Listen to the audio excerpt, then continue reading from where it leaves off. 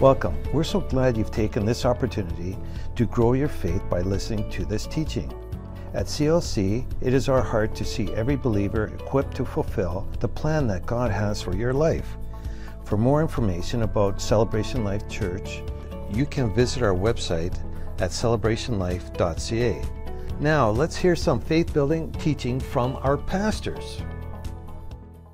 One of the things that we learn to do, and we're getting into a place where we're receiving the Word of God, is to be able to come together quickly, and enter in. I am believing that as we go forward, that we are going to be a people who are instant in season. Amen? So that means you don't have to pray for 15 days, go into a place of prayer and fasting so that you can hear God tell you to go. Amen? Hallelujah. Father God, I just thank you for your wisdom. I thank you for revelation. I thank you for open hearts, ready to receive. I thank you for good soil. Good soil. We thank you today that the hearts of those who have gathered to hear your word on prayer will be strengthened. That your might will come into them in different ways, that they'll have a greater understanding, that their spirits will be enlightened to know and to understand the hope of the high calling, to move with you, Lord, to move with your Spirit, to be able to hear you in every situation and trust you to guide them and bring them into a deeper place of relationship with you. Amen. Hallelujah.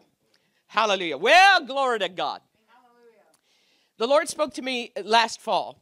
And gave me this word, and that's why we're gathered here today. So we're going to launch from this place. For those of you who are joining us here, and give you a little understanding here today, there's going to be some teaching, preaching, exhortation on how to pray and to come into a greater depth of faith in your prayers. We're pretty used to in our church to tag team preaching, so all of us are going to have an opportunity to do that. Or teaching. What that means is we don't come with a plan outside of the Holy Ghost. We just trust God to reveal as we go. Now, He has put some things in our heart. We prepared ourselves to hear from heaven. We're prepared in the Word. And we're believing that this morning will bring a place of instruction to help you. Tomorrow morning, we're going to kind of continue a little bit in that fashion. So if you ask me who's preaching tomorrow morning, I'm going to tell you the Holy Ghost has a plan. Amen? And we're going to follow that plan. Sunday night at 6:30, we're going to gather and believe God to pray in a different way with greater strength. And so that's open to everybody, because this is not just about the pastors coming to pray. We're believing that what we're speaking is having such an effect that you're hearing from heaven in a clear manner and able to come together, gather in His name, and pray in the things that the Holy Ghost would have you pray. So that's Sunday night. So there'll be an opportunity for some worship and prayer. We're just going to flow with the Holy Ghost, and we'll be done when we're done, and we'll start right at 6:30. We do start it on time. Amen? And so for some of us, I think, well, when are they going to really get going? And they stand around and they do stuff for hours and hours. We don't do that. We start on time, and we preach on time. Amen? So if you're late, you miss stuff. Don't be late. You won't miss stuff. Amen? So let's turn in your Bibles, please, to Acts chapter 4. This is where the shaking the ground word comes from. In Acts chapter 4 and in verse 18 and 19, we're going to go down to 24 in a moment. But the situation is such as they've been preaching in the name of Jesus and talking in that name. There was a healing, and they got in trouble and got thrown in jail. And in the end of that, they said they were commanded and given instruction, rules, restrictions. Hear me, because we're learning how to operate without rules and restrictions made by men, right? And to hear from heaven, to not be moved by restrictions. They weren't. Amen? So it's an ideal place to come to. He says, and in verse 18 it says, and they called them and commanded them not to speak at all, nor teach in the name of Jesus. But Peter and John answered them and said unto them, whether it be right in the sight of God to hearken unto you more than unto God, judge thee. So it gives them an opportunity to choose right away. You judge us. Are we supposed to listen to you or to God? Go ahead. And so to me, that speaks of a great degree of settled, a great degree of faith, and a great degree of trust in God to keep their backs. Amen. He's a good God. Now in verse 23, it says, and being let go, because I'm sure they thought there's nothing we can do with these folks. They're pretty set on the ways that they're going here. Being let go, they went to their own company. Everybody say own company. Own company. So important to know who your own company is. Your own company are those who know how to get in there and do the work. They're not the ones who are, and if you saw one of my posts yesterday, I made a post about chicken soup. Don't hang out with chickens. Amen? I started writing a book a long time, one of the first books I wrote, but I've never put it published, and it's got little pieces I keep adding into it, and I called it No More Chicken Soup, Where's the Beef? And and then I wasn't sure if that would be plagiarism, so I kind of might change the title, but that's kind of the content of it. We get so used to I just want something warm and cozy and will comfort me, and they don't understand that we need to eat the beef of the Word of God that will bring us strength. Amen? So it says they know your own company. Know who you can stand with and tell the situation to. It's so vital in this time to understand who you stand with. And a good example of who you cannot stand with are those when you tell your circumstance and they go, that's really terrible. I don't know what we're going to do. That's chicken talk. You have to know when you have something that comes towards you that is not of God, that are people who are going to go, all right, well, we're just going to take a moment and get God's answer for this thing. Amen? And that's what happens here. He said they went to their own company, reported all that the chief priests and elders had said to them. That's it. That's the only time we hear about it. Hear me. One short verse talking about what the enemy had to say. That's it. You don't hear them bring it up after they pray. You don't hear them go back and rehearse it 10,000 more times. You don't hear that. They hear it. They go, all right, that's what we heard. Good, goodbye. Hear me. So important. Because we've been echoing out and telling more than we need to tell. Now, I understand some people haven't told and they haven't found their own company. I believe that's part of the reason that there's repetition. We haven't told the right people who can respond with faith. We've been hearing a lot of reactions, and then we're having nuclear reactions instead of godly responses. Amen? And so you have to know who to talk to, and then they report it. That's it. End of story. Now, what they do in the next few verses is vital. He says, and when they heard that, they lifted up their voice to God with one accord. And that's what we're believing here. Now, you can't lift up your voice in one accord when you're in a mess about what the devil done. They're not talking about coming into agreement over the enemy's words. They're coming into agreement over God's word. Amen?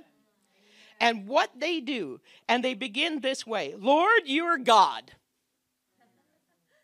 If you will read the next few verses, and I don't have the time or what I feel we're supposed to do today to go into it all, but you can parallel this prayer with the Lord's Prayer. They identify God. They talk covenant. And they rehearse covenant. Who is our God? And they go through it. What built them up to the place where the ground was shook was remembering their God. Amen. If you think about David and Goliath, what was the thing? They had heard the whining. 40 days, no one came up. They didn't have the right company. But David knew. David comes along and he goes, what's the matter? Even the people didn't like what he had to say. And he comes along and said, this is our God. Hallelujah. What's this guy saying? Why are you moved? We're moved by covenant promises, and that's what he brings. How dare he defy the armies of the living God? And everybody went, what? Hang on. Wait. He had the voice that recognized covenant. And that's what happens here. You are God, which made heaven and earth and the sea and all that's in them, who by the mouth of thy servant David said, why did the heathen rage and the people imagine vain things? It's where we are. You don't get stuck in the enemy's words. Amen. The kings of the earth stood up, and it's time we stood up. And nowhere to stand. And rulers were gathered together against the Lord and against his Christ. No big deal. They've done it before. They've been doing it always. We're not going to be moved. For a truth against thy holy child Jesus, whom you've anointed. Whom you've anointed. Don't ever forget, the anointing's with Jesus, not the other guy. Both Herod, Pontius Pilate, the Gentiles, and the people of Israel were gathered together for to do whatsoever thy hand and thy counsel determined before to done. Now, Lord. Okay, they got done. They talked about God. They made sure that God was aware. They're not holding back. They're telling the whole story. God, this is where we're at. We know you're God. We know you've done this before, right? That's what they're saying. You've done it before. You've delivered before. You've lifted us through before. And now it says, okay, here's our request. Notice where it comes. The request came after identification of who God is. Now, don't take this model and think, well, I'm going to make a lot of tick boxes, and every time I pray, I'm going to make this into a model. I'm going to make this into some kind of formula. And here's the formula for success. We'll tick these boxes just like they did, and then the ground will shake. Not the point. The point's not the model, but there is a principle involved. And it's important to recognize the difference between models and principles. Amen? So the principle is, be together. Know who God is. Know your covenant. It's not your neighbor's responsibility to know it for you. Everybody said amen. Amen. The problem is in church is, well, hang on. Thank you, Jesus, for that patience. Amen. Amen. Now, Lord, behold their threatenings. And here's the request. Grant unto thy servants what? Boldness. Not to kill the enemy? No. Yeah. Yeah. Not to like, oh, take them down, Jesus. Give us new rulers. None of that.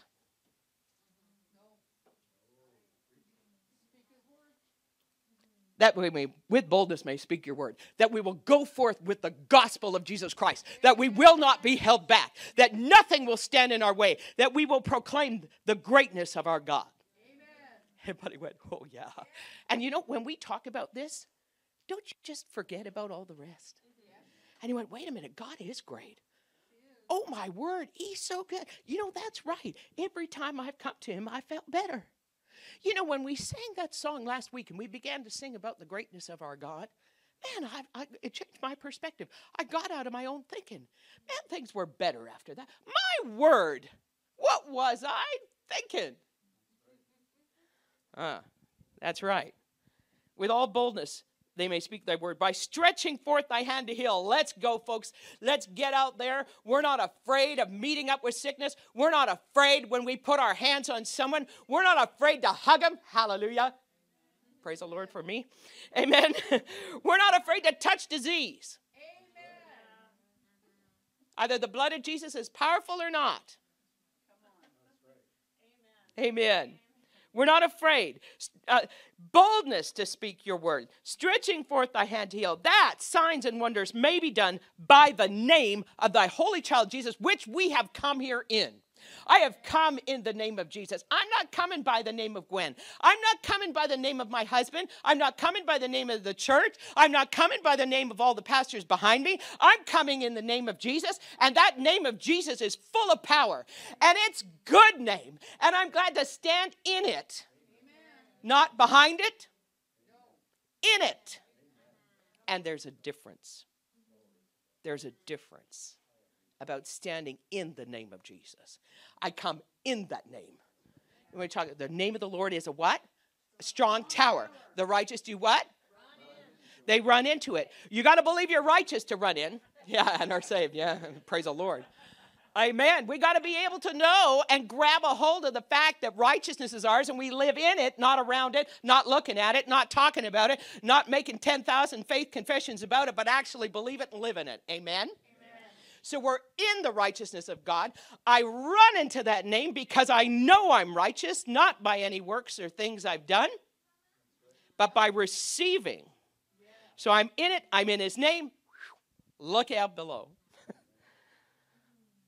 And then when they had prayed, the place was shaken where they were assembled together. And some of them really felt the presence of the Lord that day in such a special way. It was so special. We all cried. We got our tissue boxes out. Isn't Jesus good? Praise Jesus. No, I don't, I understand. I get it. But there's a place when we are all filled with his presence. Changes everything. And if there is ever an age, we need a depth of the Holy Spirit's work and understand that depth. It's now. It's now. Hallelujah. Hallelujah. And the multitude of them that believed were of one heart. It didn't come before that. They came together with the same problem. They came together to God and exalted him together as king. But they came together in oneness when they were all filled with the Holy Ghost. Not by a committee meeting. Not by us all standing at it. Well, what are we going to decide we're going to agree on today? Well, we know the cross is Jesus. We believe in the cross. We're in agreement there. We've got unity because we've agreed with Jesus going to the cross. That's good. Yeah, that's good. Well, or is there any other place we've got agreement? Because if any two shall agree as having touched the thing, we've touched the cross together. It'll be done. You can understand that part of what has happened in our church is that we've come to a place where we should be moving past the book of Acts. And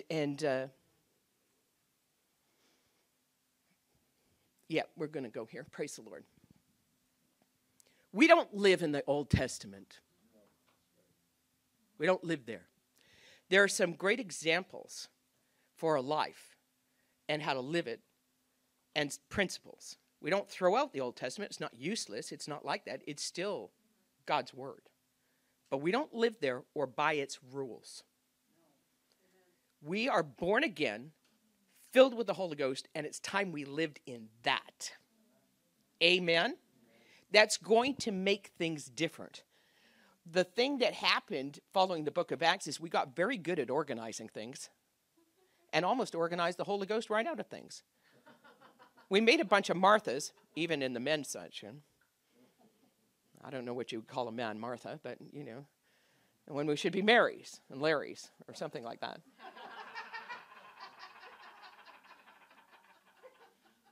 Amen. People who consider the presence of God. That's the important thing. And I tell you, the work will always get done. Yeah, it does. And we don't want to organize God out of the church anymore. We have to make sure we get out of the way and yield to him and let him back in. Amen. So let's turn over. I wanted to talk just a little bit, and we're going to get into praying strong now that we've kind of got our understanding. This is why we're doing this, praise the Lord. We are doing this. I'm going to 1 Corinthians chapter 14. We're talking this way to get ourselves shifted out of the mentality of where we were. Now, the gifts of the Holy Spirit are for the edification of the body of Christ. We understand that. But somehow in the midst of the church becoming this pushed over thing, we've also began to use the gifts of the Spirit in kind of a wrong way and given them almost a strange place, if I can say it that way.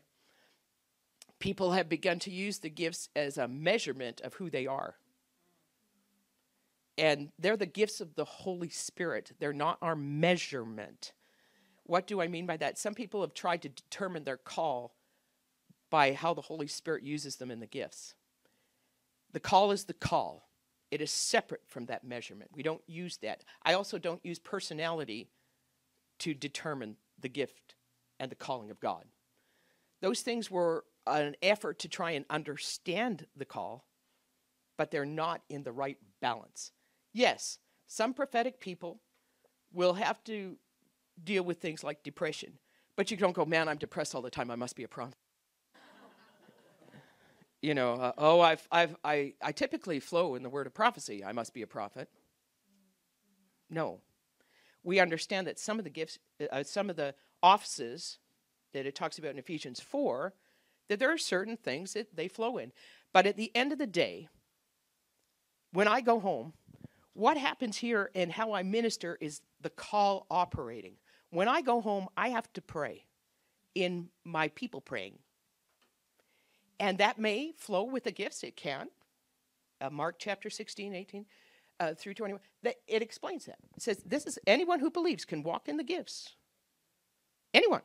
but they're always with a purpose of edification. They're always with a purpose of helping the church. That's what the gifts are for, and they're going to flow. But having the gifts work in your life doesn't make you anything except yielded. If you will embrace the place that you're called, you'll be more happy and satisfied. When I go home at the end of the day, I'm like, when I'm here, the mantle's here to do what it's called to do. Outside of the pulpit, I'm a believer. I have to cook dinner. I have to sometimes take out the garbage. Now, I have a good husband. He usually does that. And he does dishes, which is wonderful. But my life isn't here. And my identity isn't here. Amen. Preach that. Come on. If I put my identity here, I'm in trouble. I won't have like a relationship with Jesus. And I've got to know his voice outside of this place. And then when the devil throws a rock, I'm not going to get shifted at home. I'm going to be the same person. And frankly, my life at home is pretty simple and sort of boring for some people. I'm not out there doing all kind of, I cook, I make cookies, too many over Christmas. Believe God, pray for people all the time. But that's not because I'm called to preach. I pray because I want to talk to my Jesus. And that's what's underneath it. When I got filled with the Holy Ghost, I did not grow up in a church that prayed in other tongues, and I thought it was kind of weird, to be honest. The only people I knew growing up that were Pentecostals were strange, and that was the days of the, quote, holy rollers, and that's what I referred to them as. I didn't know, and it was wrong, and I see that now. But one of my friends was one of those holy rollers, and I went once to a church, got very frightened, didn't go again. And it was strange. Frankly, I mean, come on, we've got to admit it, praying in tongues looks weird. And some of the things that Charismatic's done in the name of Jesus have been strange. And so it's not odd if people say, don't get offended by it. You know what? We are kind of strange. Embrace it. Amen. So having heard that, don't measure the call. Know the call by him speaking in your heart. Know the call by his voice working in your life. Know it. Get solid in it. And now when we come to 1 Corinthians 14, I'm going to talk a little bit about it's so good. I get so excited, but I'll just take my half an hour and then I'm going to throw out the tag. Amen. 1 Corinthians chapter 14. I want to talk and this is the part that it's something that I've operated for a long time in my life that I believe will really help. And some people say, how do you do that? And it really, because of all the other things I've done and trusted God and learned to trust him, here's where praying in tongues has made a real big difference in my life. In verse 13, it says, wherefore, in 1 Corinthians chapter 14, verse 13, wherefore let him that speaks in an unknown tongue pray that he may interpret. For if I pray in an unknown tongue, my spirit prays, but my understanding is unfruitful. What is it then? I will pray with the Spirit. Hello. So for all of you who are there who are thinking, well, I don't know if I really want to pray with the Holy Ghost, and I don't really know. But it says, I will pray. And I will pray with the understanding also. I will sing with the Spirit, and I will sing with the understanding also. And so those scriptures have meant a lot to me for many years. I took them very literally after I got filled with the Holy Ghost. And the person who led me in the baptism was an Anglican, not a priest, and it was in Edmonton. And they had tapped in. They had been praying and reading the Word of God. And they said, this Holy Ghost thing I think is real. And when they were praying individually, the Holy Spirit had filled them. And now they were so excited, they just wanted to pray that for everybody. And so when they had a mission and a work that helped out youth, and so I was there present with them and in their home, and they just, they basically jumped on me for the end of the table. Come on, you're not filled with us. And, by the time they were done and this and that and all kinds of yelling and grabbing my head and throwing it this way and that way and the other and shaking it. And I think it was about 45 minutes. At the end, I think I just surrendered and prayed in other tongues. But there was a lot of shaking going on, but not the kind that shook the ground, except it shook mine. And then the most interesting thing happened. He said, you've prayed in other tongues. What was it? I'm like, No pressure. Right? He said, pray that you understand. Ask the Holy Spirit what you said. Oh. Well, I had this one word. Well, what was it? And so I told him, and he goes, that's it. And I was like, that's it. Well, that was easy. I wasn't trying to get a rock. I wasn't trying to speak a snake, I said the other day, there's so many lies people get used to snake food. Don't ever develop the taste for eating snakes, amen? This whole world's got, like things that they develop a taste for, right? And they go, oh, that lie tasted good. We'll eat another one because it'll help us swallow the first lie if we keep eating lies. And, and they get in the lie theory, and pretty soon they've developed a taste for snake, I've met people, they eat snake. And they say, you got to develop a taste for it. I'm thinking, nope, I don't. I don't live in the desert. I don't live anywhere near it. And if I ever got in trouble, I think I'd try and eat a cactus first, So I come to the praying in other tongues, praise the Lord. See, you're having fun. I knew you'd have fun. And it's like, you could just pray that word that comes. And so I went away believing that word. I didn't go, oh, well, let's go to theology school and pull this apart and make sure that we don't really know how it works. No, I trusted it. I trusted the man. I'd experienced the Holy Spirit in a new way, and I knew he was real, and I knew he was with me. And so when it said, pray that you understand, and he said, well, what did he say? And I had a word. I assumed it was God, because God's not going to give me snakes, rocks, or anything else. It's not Charlie Brown, amen? What did you get? I got a rock. It's not like that. And so we come to this place where we trust when we're doing our best to hear from heaven, we begin to pray in the Holy Ghost. And so some people say, I remember I went to a meeting and there were these people, these ladies, and they were sharing, and I was like, they just turn them on. I'm like, you can't just turn on God. You have to sing 5 songs first. And then maybe a couple of worship songs. And then when you get really you'll be able to pray in other tongues. And I used to wait like that. But God's always on. It was me that was unhooked. And so I realized, man, he's always there. And this was my language. And in the same way I choose to speak to you in English, I could try and speak in French, but it would fail very quickly. I have a little Swahili under my belt, and I can read French quite well. I can decide to speak in those languages. I can decide to speak in English. I can decide to pray in that tongue that the Lord gave me. This is not the gift of tongues it talks about in 1 Corinthians 12.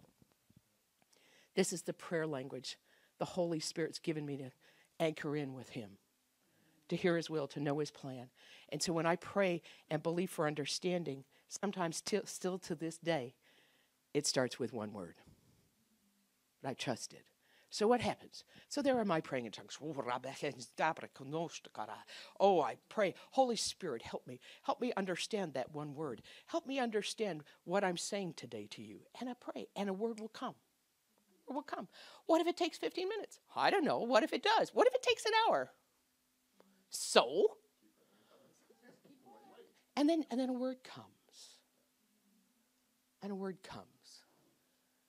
And this morning when I prayed, before I got here, I had a word about calling. And so many people waiting for the call when the call was already given. But it started out, I'm praying, call. That's all I had, just one word. God, what would you like to say about that? What is there more? So I kept praying in tongues.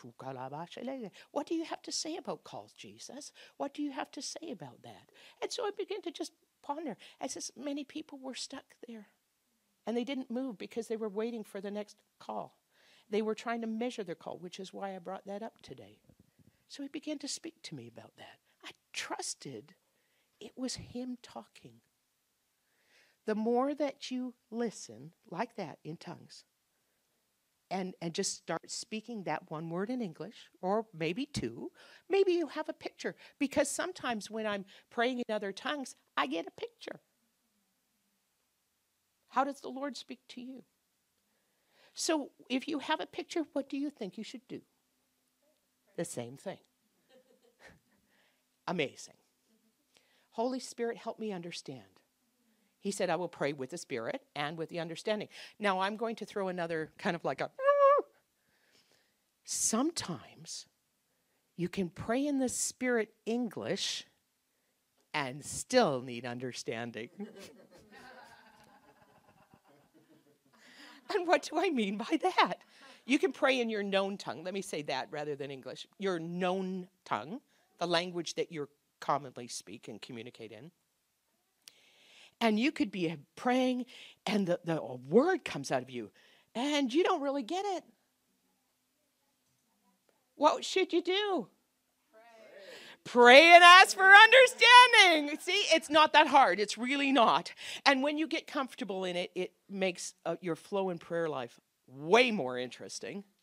Because when I understand something, I'm able to love more. Sometimes, like I said, God, I don't get it why these people are like behaving that way. But I know if I stay in a place of like, yikes, I'm not going to hear God. So I have to settle myself. How do I settle myself? I settle myself by the things that talked about in Acts chapter 4. God, you're God. You got this. Now, for those of you who don't know me very well, I don't tend to use the phrase God is in control for a lot of reasons, because it's created a lot of misunderstanding about God.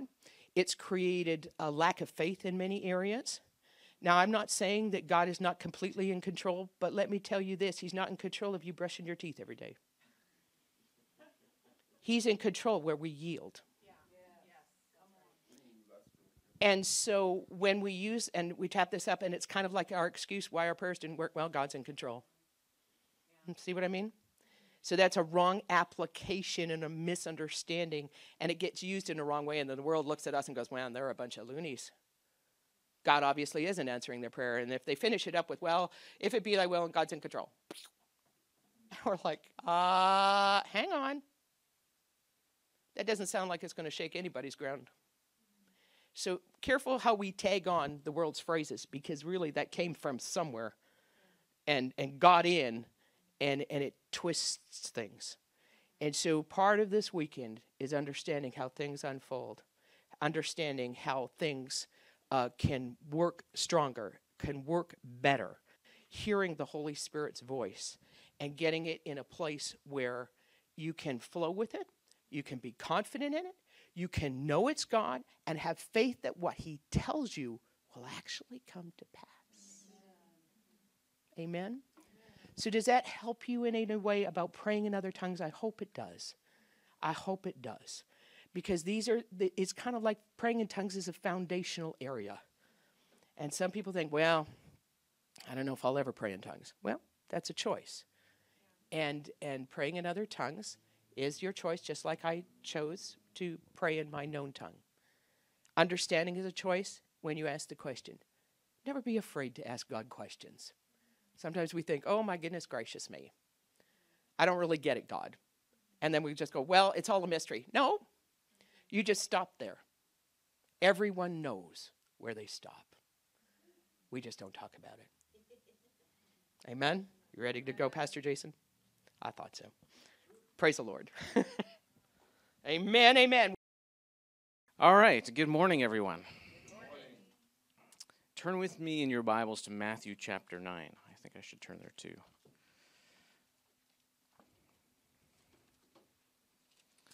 So, Matthew chapter 9, and let's start in verse 14.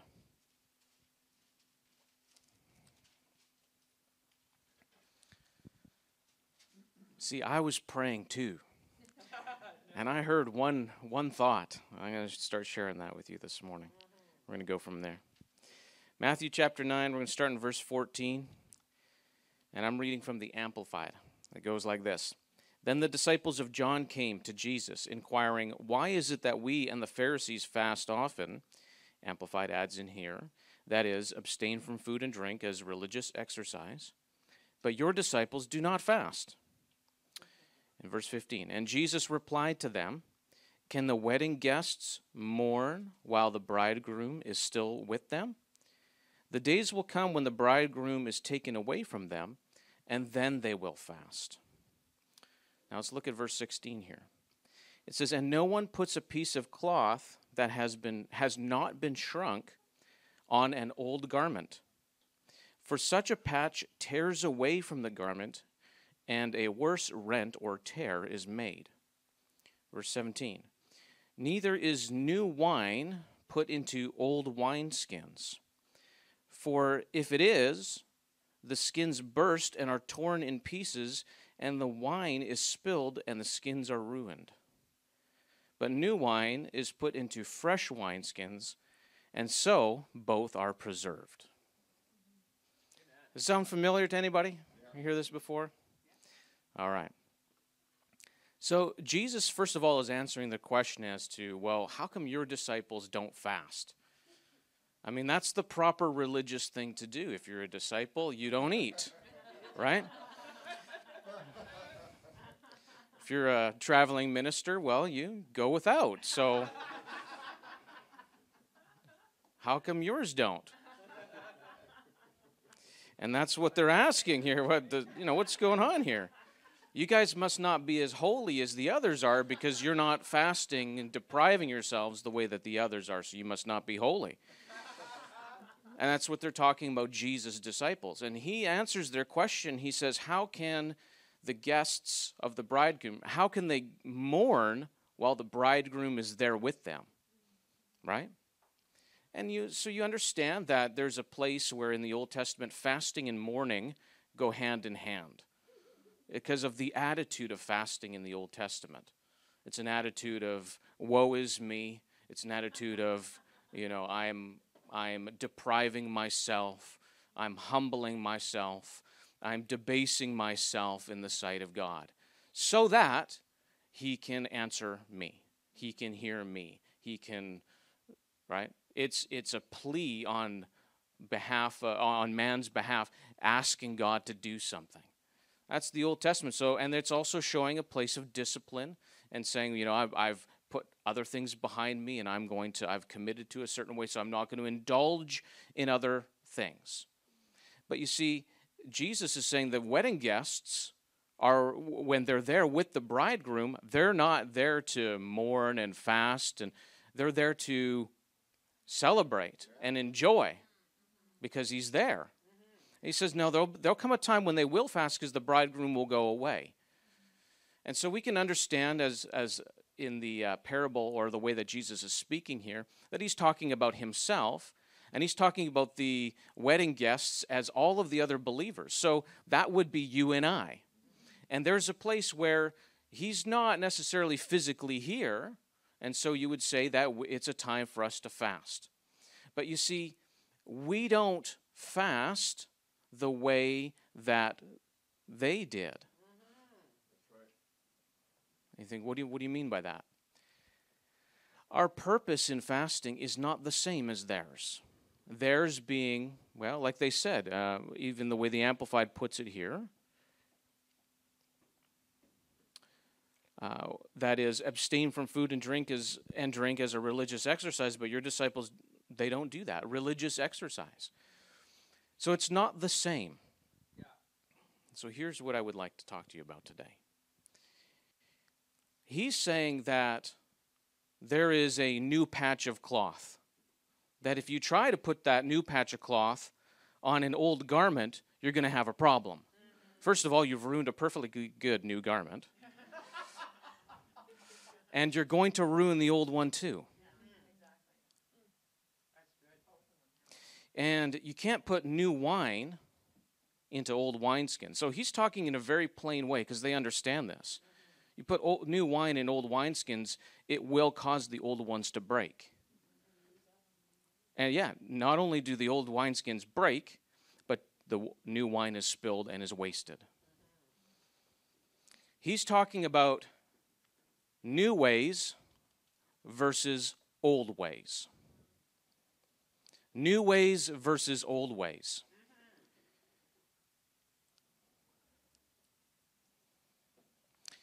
And Jesus' way is a new way. Amen. And every other way is the old way.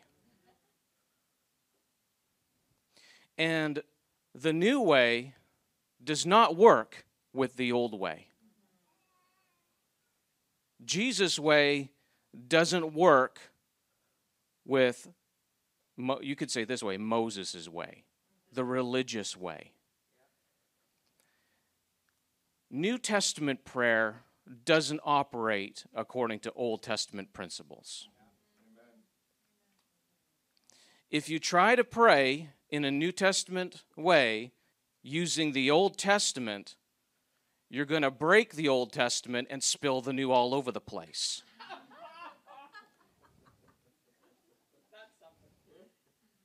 Does that make sense? What do I mean by that?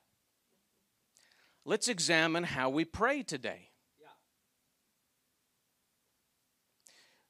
Actually, I'm going to take a step back. Let's examine how they prayed in the Old Testament.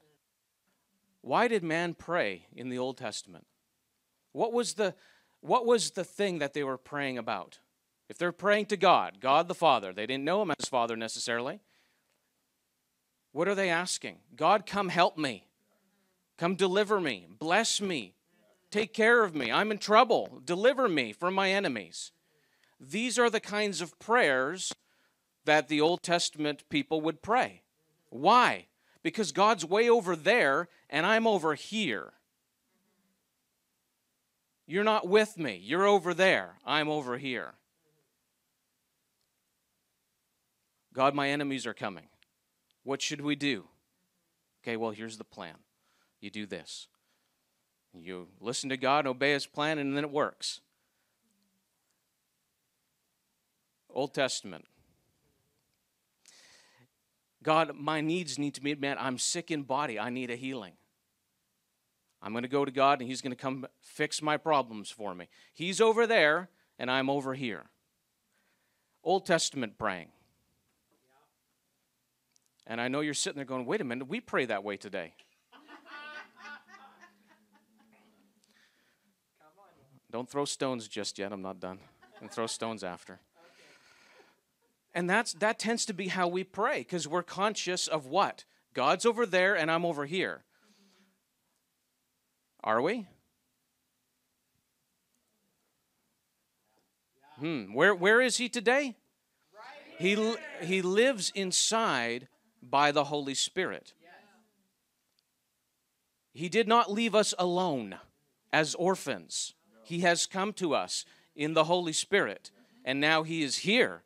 So we don't need to pray the same way because he's not way over there somewhere, and we've got to fast and pray to get his attention so that he'll listen to us and then maybe answer us and do something. Because I can tell you this, the way that a lot of people pray, it's let's pray for God to break through, for an open heaven, and all this terminology we use that shows that we don't know that he's living on the inside of us. It shows that we don't know that we're living in a new place, not the old. Not the old place. We are in a new place with God. Hallelujah. Not the old place. Living in the new. We are that new. He said new wineskins, or new wine for new wineskins. You want to see an interesting comparison? I know you do. Let's look in Ezekiel chapter 36 for a moment. I'm going to show you how you can interpret new wine and new wineskins.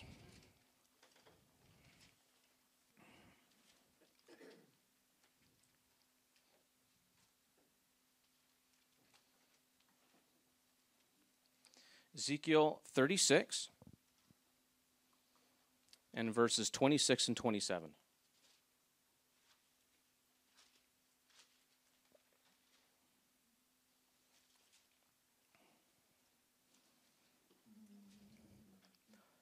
Says this. This is God speaking, and he is speaking about the new covenant that we are in. Again, a new covenant, not an old one. A new heart will I give you, and a new spirit will I put within you. And I will take away the stony heart out of your flesh and give you a heart of flesh. Verse 27, and I will put my spirit within you, and cause you to walk in my statutes, and you shall heed my ordinances and do them. new spirit and His Spirit. What happened when you made Jesus Lord of your life? Something happened. The wineskin became new. You got a new spirit. That is the new wineskin. Yes? New wineskin. But guess what? You also got new wine, the Holy Ghost. Hallelujah. New wine for a new wineskin. Praise the Lord. See, we're not of the old.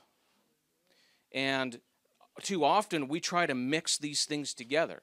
We take analogies out of the Old Testament. We take methods that they, maybe if we do the Jericho March, all of my problems will go away. That's Old Testament. Not new.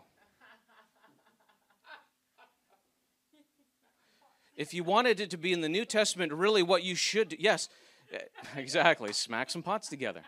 An Old Testament analogy is like Gideon, who had some unusual instructions.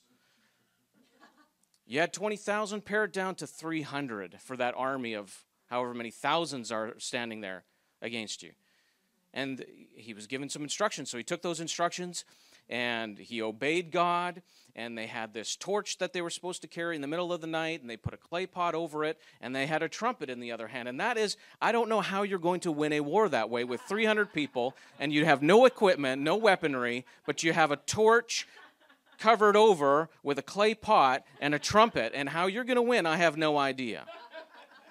But God knew what He was talking about, and even the foolishness of God is greater than the wisdom of men.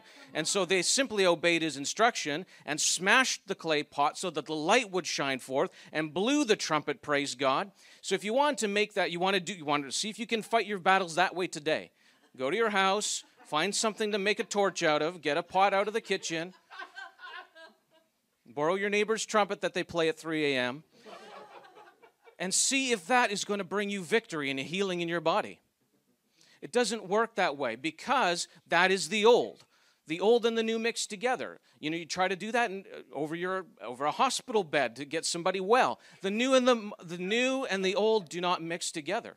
And you're wasting the new when all you're doing is relying on the old. The new is wasted. The New Testament analogy of that is this, is that we have this treasure in jars, earthen jars of clay. What is that? It is the light of the knowledge of the glory of God inside you that you break so that it can shine forth, and people can see that the power is of God and not of men. That's the New Testament application. But why is it a New Testament application? Because the new wine is in you. Hallelujah. The new is in you. The Holy Ghost, praise the Lord.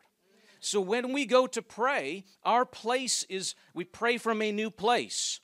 We don't pray from an old place of heaven is there and I'm down here and I'm trying to get God to come down and manifest and change my situation. No, He sent the Holy Ghost, and He is with us and within us. And when we pray from a new place. You've been raised up together with Christ Jesus, right? In Ephesians, you can read that, chapter 2. Raised you up to be seated with Him. You're not seated down here, you're seated with Him. You're praying from a new place, a place where it's won. The battle has been won. You're praying from that place, not to that place. A lot of our praying is from the attitude of, I've got to get from here to there, but New Testament truth is, He's already put me over there. I've got that in here, and it's going to come out of here that way. It's a different mentality of praying, and that's important. New wine in a new wineskin. That's us. We also deal with things differently because of that. In the Old Testament, when there was an enemy, what did God have them do? Kill all the enemies. Now, you wouldn't go very far in life today if that was your approach. You'd be in prison, and rightfully so. So obviously we don't do that. Our war is, or battle or struggle is not against flesh and blood. It's principalities, right? That's where the war is, because it's a spiritual thing. And so when we deal with things in a position of prayer, we're not attacking it. We're not dealing with it from a natural perspective. We're not saying, Lord, strike my neighbor. Right? Even as Pastor Gwen mentioned this morning, look at how they prayed. They're being told, you can't preach the gospel. The religious rulers are saying, don't ever preach in the name of Jesus again. And what is their prayer? Lord, observe their threatenings. Now strike them dead. That's not how they prayed. Or they might Christianize it a little bit and remove them out of the way.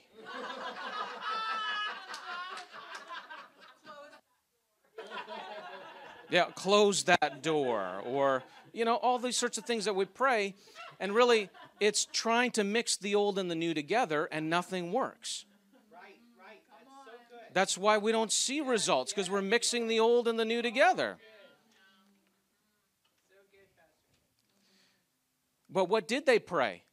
Give us boldness to preach the gospel. We won't be intimidated. We will go forth and do as we've been told. Amen. So what is the root of the situation that they're dealing with? The root of the situation is in here, is spiritual. And that's what they're dealing with. Did you know that God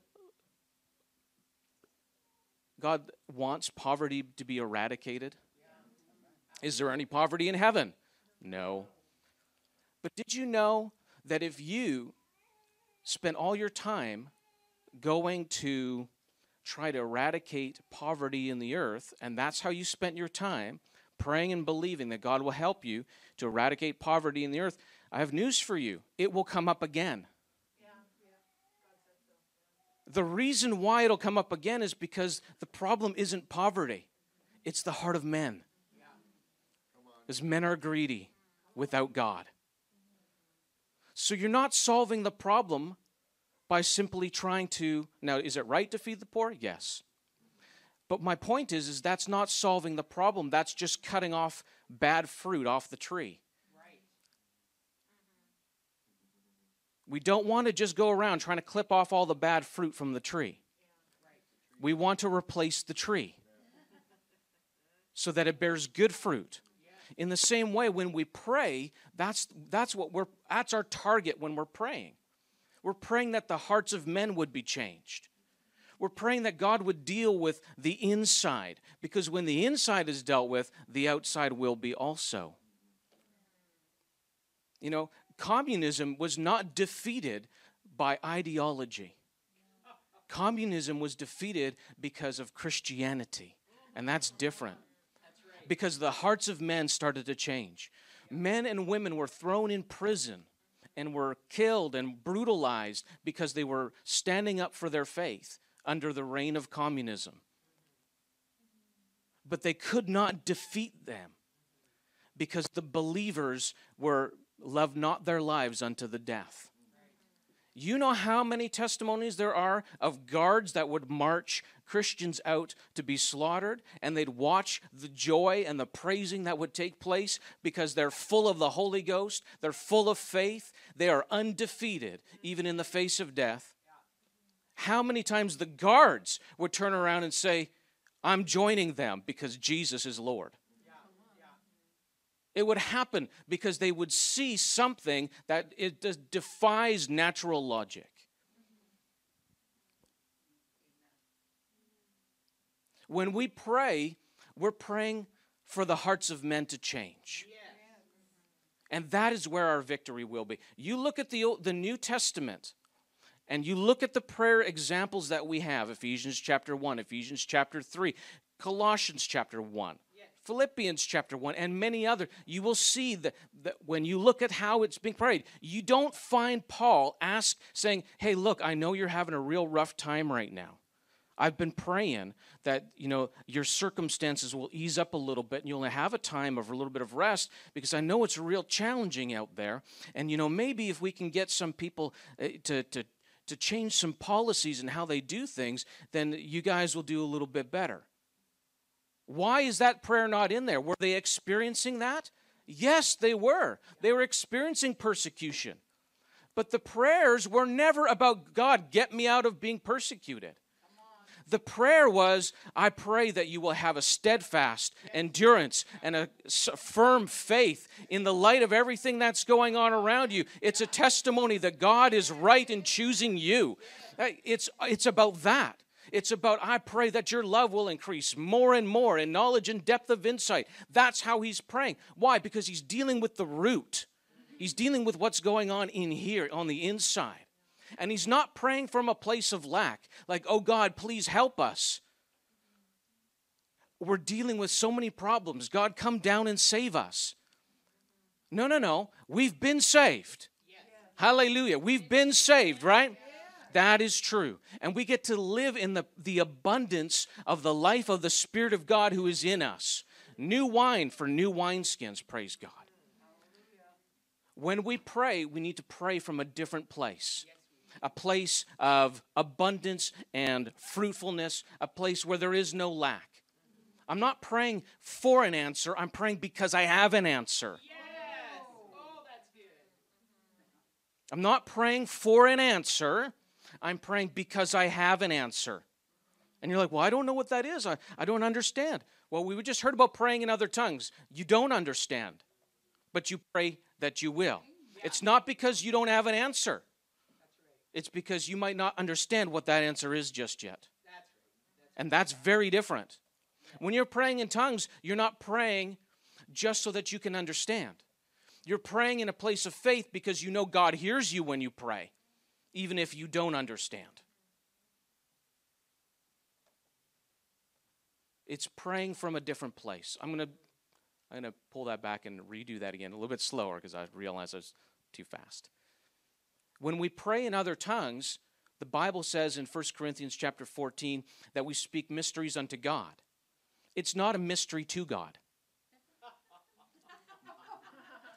It's a mystery to us because we don't understand. But he knows what you're saying. And what you're saying out of your spirit, by the Holy Spirit, he knows what that is. That's his will. And he hears it, and he answers it. You're praying the answer. Yes.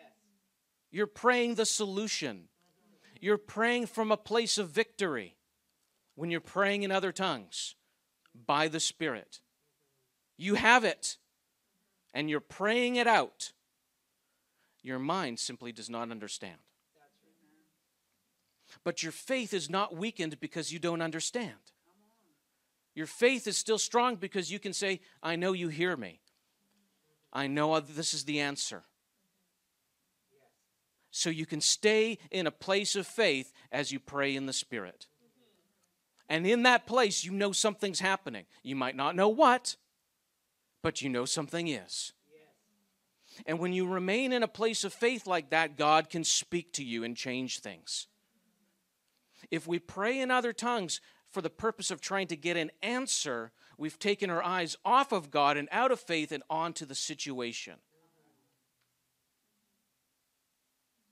Praying in tongues is not just a tool to get an answer. Praying in tongues is speaking directly to God without your head getting in the way. I only have a few more minutes, but you understand what I'm saying. You have a situation you're dealing with. It's troubling you on the inside. And you say, God, I don't know how to pray. You go to pray in English, and it's just not doing the job. You know what I mean by that? Yeah. You pray in English, and it's like, you think, well, I got to learn more prayers. No, you don't need to learn more prayers. You need to get at what's on the inside out to him somehow. And the way to do that is by speaking in other tongues, because basically your mind is just not up for the task. It's too big for your mind. So you tell your mind, step aside for a moment, step aside, let your spirit come out, and you speak to God in other tongues, because your spirit knows. By the Holy Spirit, you know. And when you pray in other tongues, you've now put the lesser behind so the superior and the greater can come forth. And when you do that, you can stop once your spirit is satisfied. And if you're not praying in tongues until your spirit's satisfied, you're not done praying. Don't unhook just because 5 minutes has gone by. Pray until your spirit is satisfied. If you don't know what that means, you haven't been praying long enough in the Spirit. If you've been praying long enough in the Spirit, you know what I'm talking about when I say your spirit is satisfied. You pray until your spirit's satisfied, then it's done. You got it all out. He's heard you. It's done. And you might be thinking, I still don't know what to do. I still don't understand. I don't get it. Maybe I need to pray and fast again. It's not about doing those things. It's about this new and greater way that we have in Him. He hears you. And now your first step of faith is to leave the prayer room and go, He heard me. Amen. What did I say? Yep. I don't know. I don't know. But I know that He heard me. And in that place of faith, He can then reveal to you. He can cause you to understand. He can make the way straight. He can cause your path to be open before you. Because you've been praying in that perfect way. That is the new way to pray as believers. Pray with all kinds of prayer, all manners of prayer in the Spirit. Not in frustration. Not in desperation. Not, God, come down and help me and solve my problems. He did. He sent Jesus 2,000 years ago and solved all of your problems. Let's believe that's true and act like it. Hallelujah. And pray like that's true. Right? We're not praying because God forgot to do something in Jesus at the cross. We're praying because He did. Hallelujah. That's why we're praying. We're not praying just because people need healing. We're praying because by His stripes they were healed. It's from a different place. Hallelujah. New wineskins for the new wine, praise God. It doesn't mix with the old. I believe as believers, we can enjoy everything that He has provided for us. I believe there's a greater place. You heard Pastor Gwen say it already. There's a greater place in the Spirit for all of us to be. Amen. Where spiritual things become more real. I heard Keith Moore say it this way. People that don't know the Holy Spirit think that spiritual things are just as vague to everybody else as they are to them. But that's not true. When you know the Holy Spirit, the more you do, the more real spiritual things are, the more true. In fact, you begin to realize those are the real and true things. So there is a greater place for us to live from, to pray from, to be in, and it's in the Holy Spirit. He has not left us orphans. He's not left us behind. We have this treasure in earthen vessels, and this treasure should not stay buried under the earth any longer. And I'm going over time. So, again, new wine, new wineskins. Amen? Amen. Praise the Lord.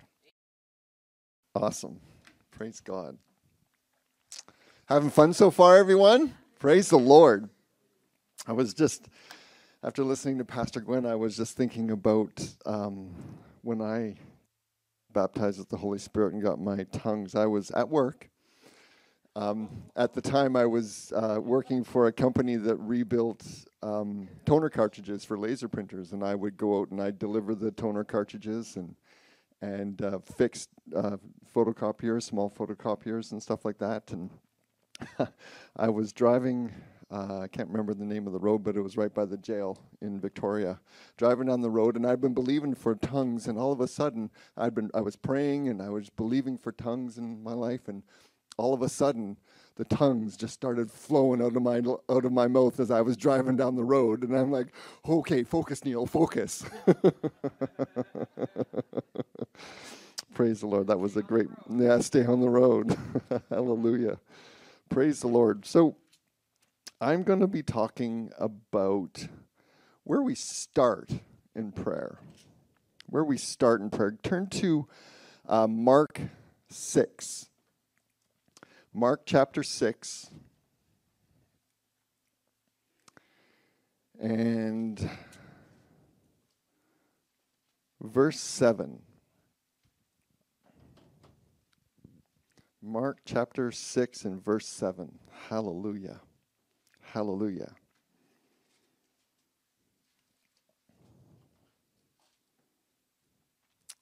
The great sound of all those pages in the Bible's rustling to the page. It's an awesome thing.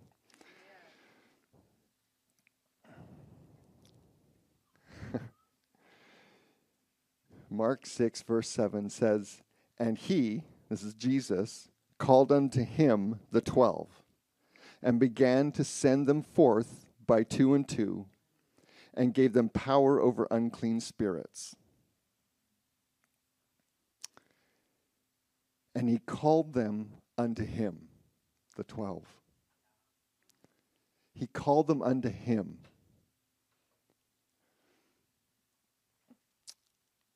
Back when I was realizing that I'd gotten a long ways away from God, my mentor at the time, who was helping me out, gave me a sermon, and the whole sermon was on this one verse, and it completely changed my life. Notice that he called the disciples to him first, and then he sent them out in power and authority to deal with unclean spirits. He called them to himself first. We need to go to Jesus first.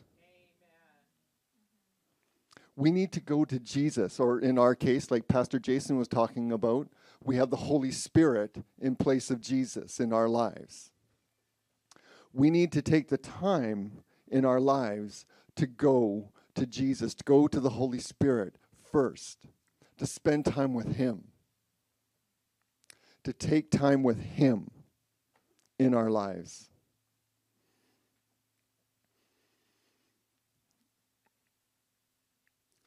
The other way that we would come is with our own agenda. So that would look along the lines of, Lord, this is what I'm planning to do today. Can you bless it for me, please? Lord, I'm trying to fix this. Where are you?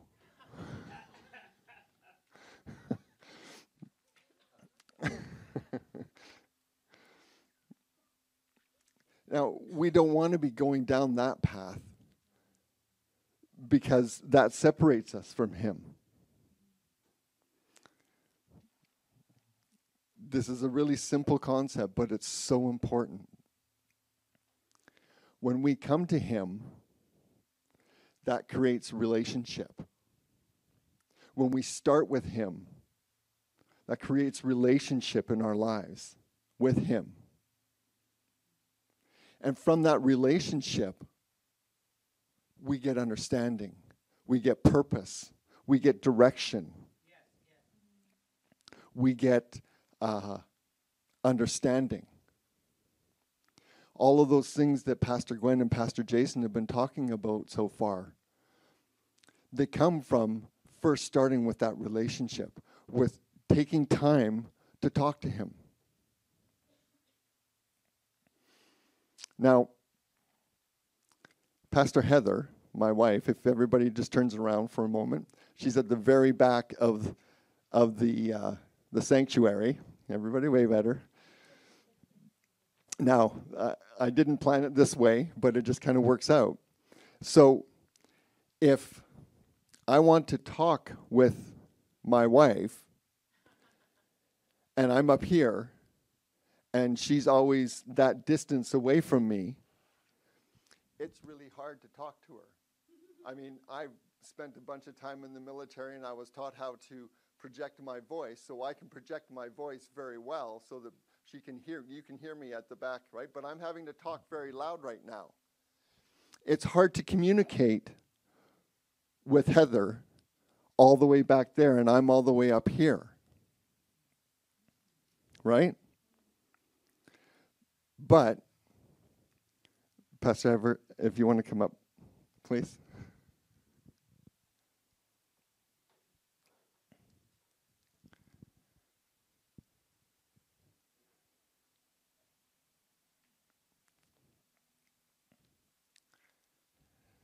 Hi, sweetheart. As she comes up and she's right next to me, it's so easy to communicate with her. I don't have to yell. I don't have to look for her.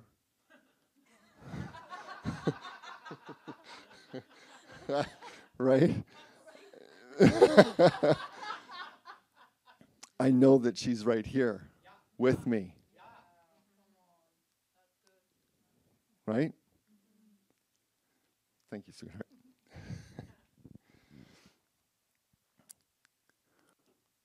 When we take that time to come to him, now, like Pastor Jason was saying, we don't have to go far. We don't have to go very far because he lives right here on the inside of us through the Holy Spirit. We can actually stand in one spot and never move and always be in his presence.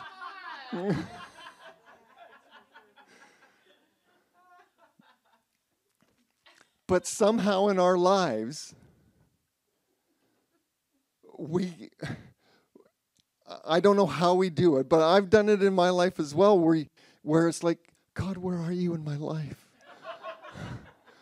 Why can't I hear you, Lord? Where are you, Lord? I need to hear your voice.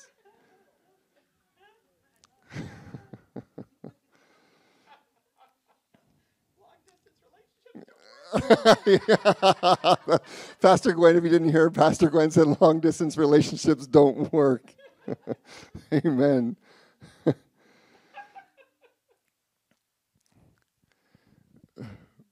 Through our actions and our wrong understanding of God, we think that he's out there somewhere and that we have to ask him to come in. But we don't. He is right here. He is right here with us. Amen? Hallelujah. You can write this down. I don't have to turn there. In John 14, verse 6, it says, Jesus said to Thomas, I am the way, the truth, and the life. No man comes to the Father but by me. Now, this was before he went to the cross. The by me now is through the Holy Spirit. We come to the Father.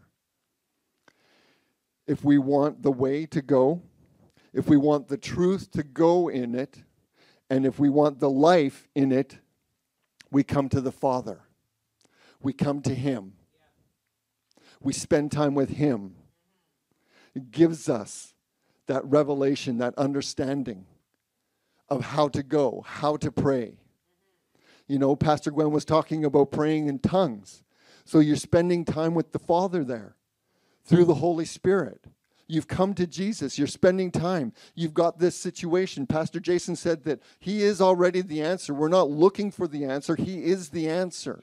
So we spend that time with him and we pray, Lord, thank you. We just give you praise. And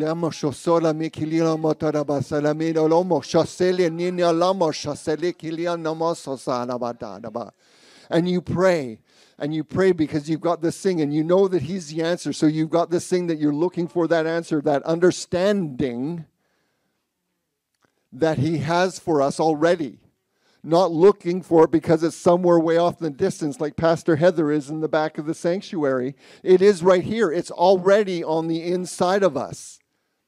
He is the way, the truth, and the life, and that lives on the inside of the way, the truth, and the life lives on the inside of us already. So as we pray in our tongues for the understanding of that answer that is already on the inside of us, and then we ask, Lord, now give me that understanding, please, that I would understand. And we get that word, that picture, or that person, or whatever the case may be. And then we go forward with that. Okay, Lord, I just pray that. And we keep going forward in the way and the truth and the life in that. Hallelujah. Hallelujah. Philippians 4. Let's turn there. Philippians 4.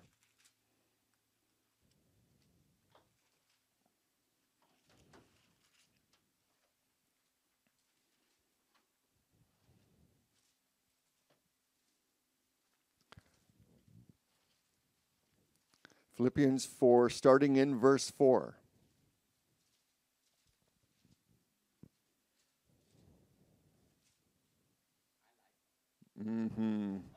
It's an awesome, awesome set of verses. Praise God. I am so thankful for these verses. They have helped me so much in my life. Philippians 4, starting in verse 4.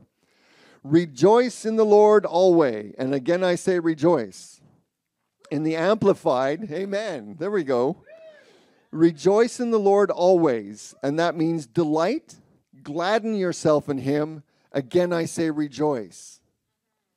And I'm continuing in the Amplified in verse 5 here. Let all men know and perceive and recognize your unselfishness, your considerateness, your forbearing spirit. The Lord is near. Do not fret. Do not fret or have any anxiety about anything. Do not fret or have any anxiety about anything. So, if we know that Jesus lives in us through the Holy Spirit, Jesus is the answer to everything, and that answer is already on the inside of us. When we come to him in prayer, we don't have to fret or be anxious about anything because the answer is already on the inside of us, waiting to come out. We don't have to pull it out. It's like a positive pressure situation. So you've got like, I don't know, a bunch of water in a pipe, but there's a membrane over the end of the pipe, and that water is naturally just pushing on that membrane to get out of that pipe. And then as soon as you put that little pinhole in that membrane, the water starts to spray out of it. And as it sprays out of it, it makes that little pinhole get a bit bigger and a bit bigger and a bit bigger and a bit bigger until you've got water gushing out. He's wanting to give us that understanding. He's wanting to give us that wisdom. He's wanting to give us that answer. We don't have to fret. We don't have to be anxious about anything.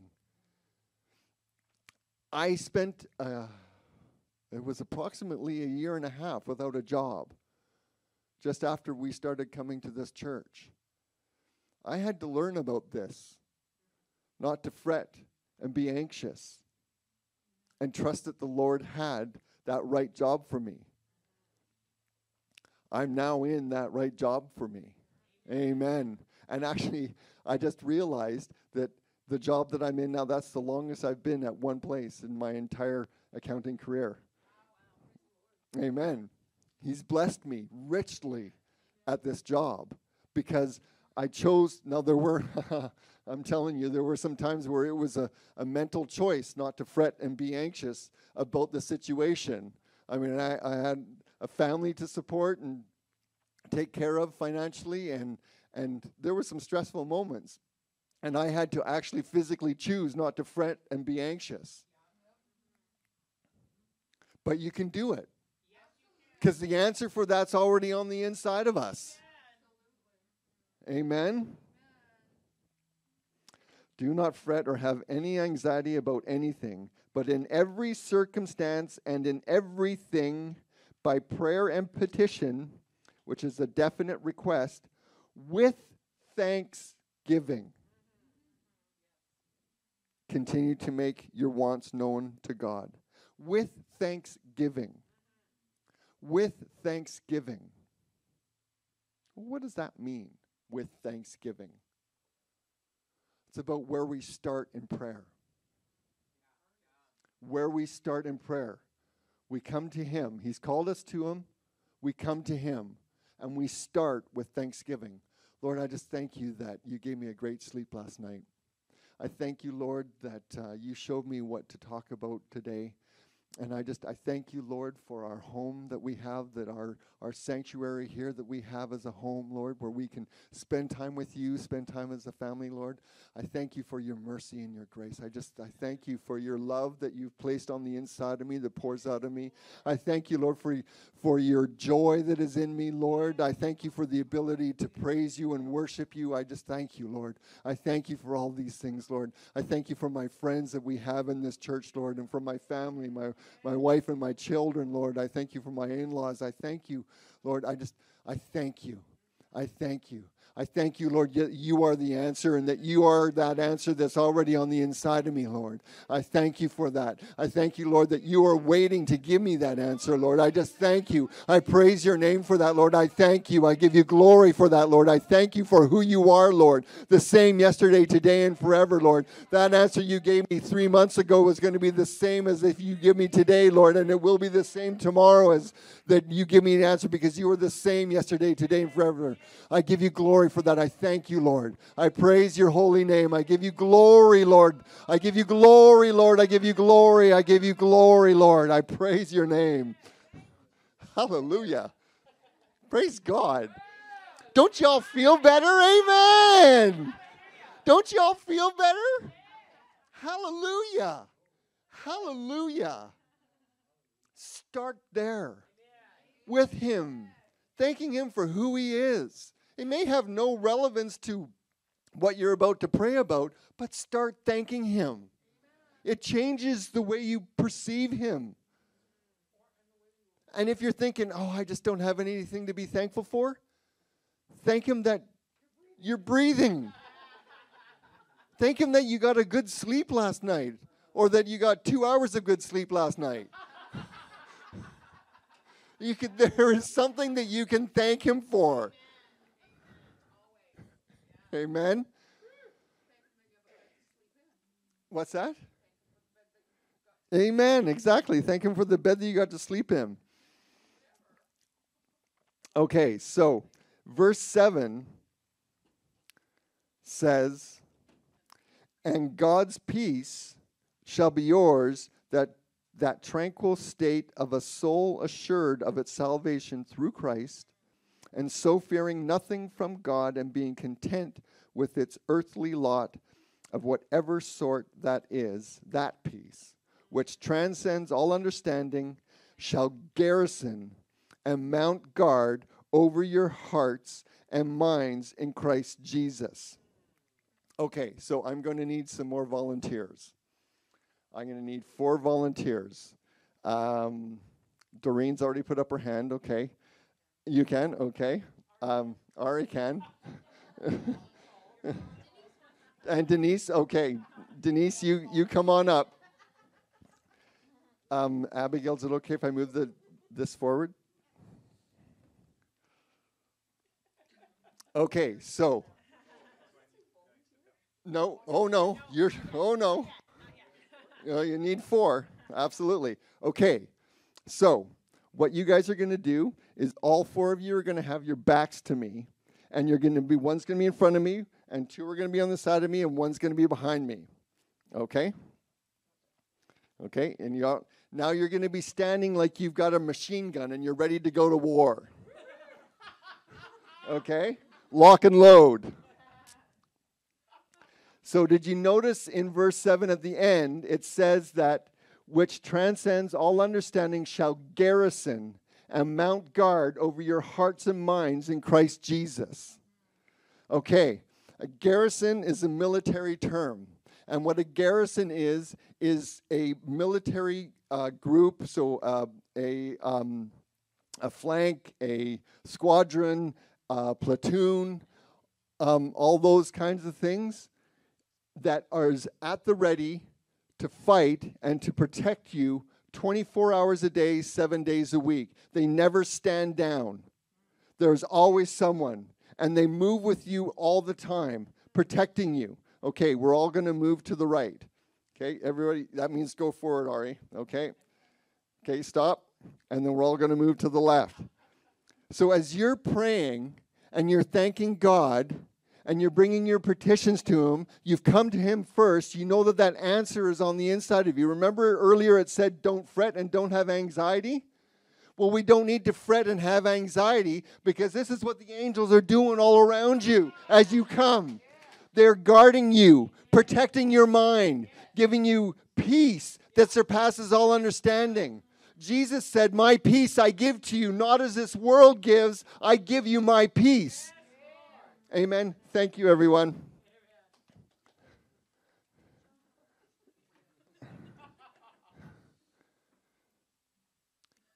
Jesus said, my peace I give to you, not as this world gives. If I had one of those bats with the ball on it that has the elastic string to it, and you sit there and you whack it, and you try to keep it going as long as you can, it's just going back and forth. That's how the world gives you peace. You have it, you don't. You have it, you don't. You have it, you don't. You have it, you don't. You have it, you don't. You have it, you don't. You have it, you don't. You have it, you don't. You have it, you don't. Yeah, and if you miss the paddle, you get whacked in the head with the ball.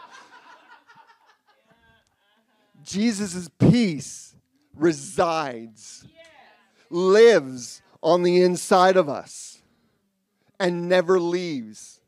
It's like that permanent tenant that's actually a good tenant.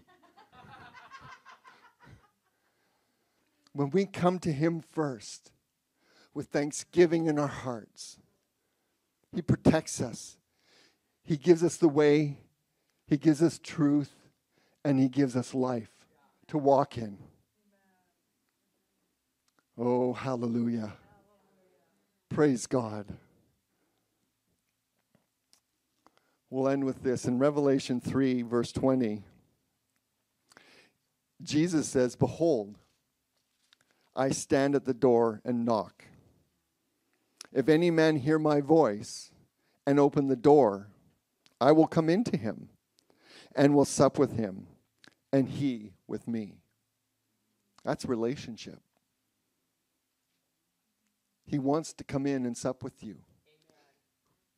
He's already living on the inside of you. Let him do his job. Let him do his job. That would be like Ken owns a company. And so that would be like Ken hiring somebody to do the work that he wants them to do on the boats that he repairs and refurbishes and stuff, but telling him, okay, I just want you to sit in this chair today and do nothing. But pay him like he's doing something.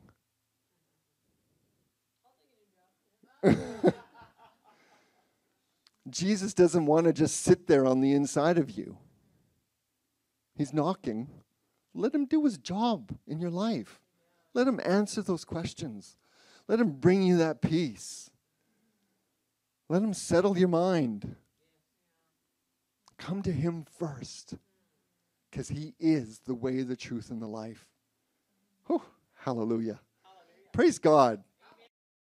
So I'm so happy to be here, to have a good time, specifically to talk about prayer, because this is the area that I enjoy most of the time, because I come from a background where if you don't pray, you cannot survive. Amen. Specifically, when you know God. And the area that I want to talk about, if you can go to the next slide. Yes. I want to talk about understanding prayer protocols. First of all, we have to know that there are protocols. And when we talk about protocols, we are talking about rules and the principles that govern the affairs of maybe prayer, the affairs of maybe something. So prayer has some protocols that we need to understand if you want our prayers to be effective. You know, every culture and a community has certain protocols that must be adhered to when you want to get their services. For example, when you go maybe for an interview, you want to be employed. When you knock on the door, you don't just go and sit down. You have to be welcomed first. Because when you sit down, you're going to forfeit everything. Because they said, no, this guy is not fit to be here. You follow some protocols.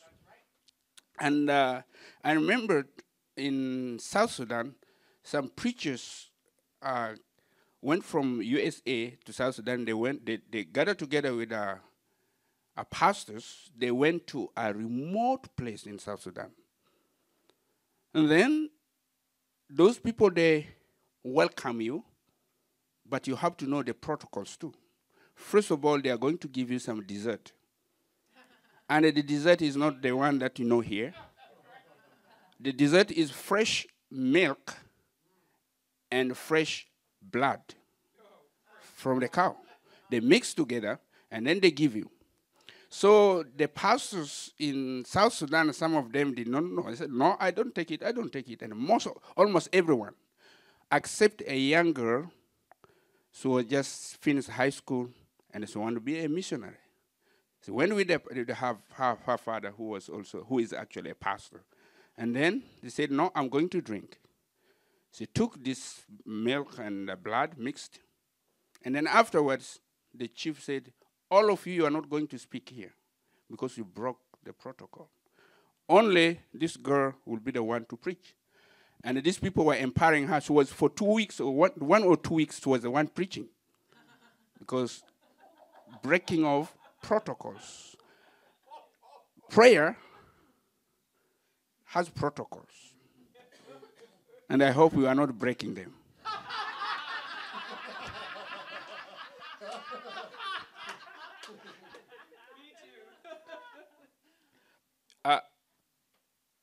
Believers are given the privilege to approach God through prayer.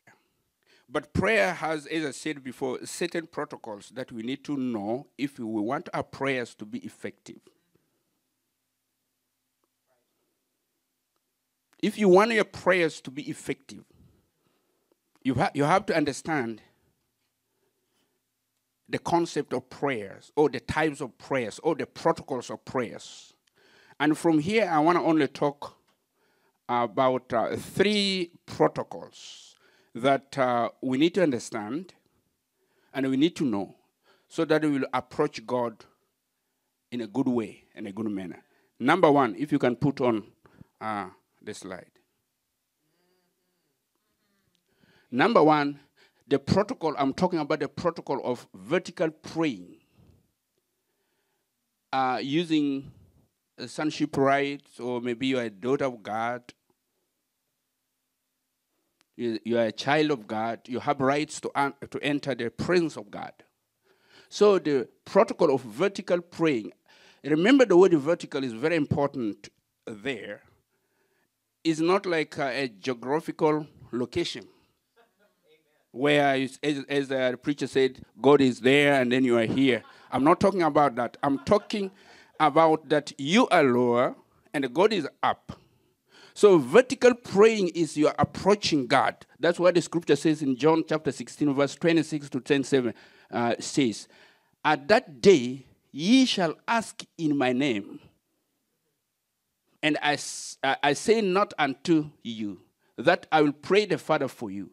For the Father himself loveth you because you have loved me and have believed that I came from the Father. You know, the point here, Jesus is saying that when I'm not here now, when I've gone, you are not going to disturb me, because the apostles, the disciples who were disturbing Jesus Christ, oh, we have only 2 fish, we have only 5 loaves and this. And Jesus said, one time, when I've already gone, you are not going to ask me, you are going to ask the Father.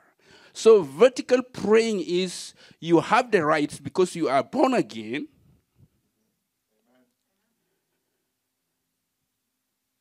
Ephesians chapter 1, when you read there, it talks about when we are already adopted.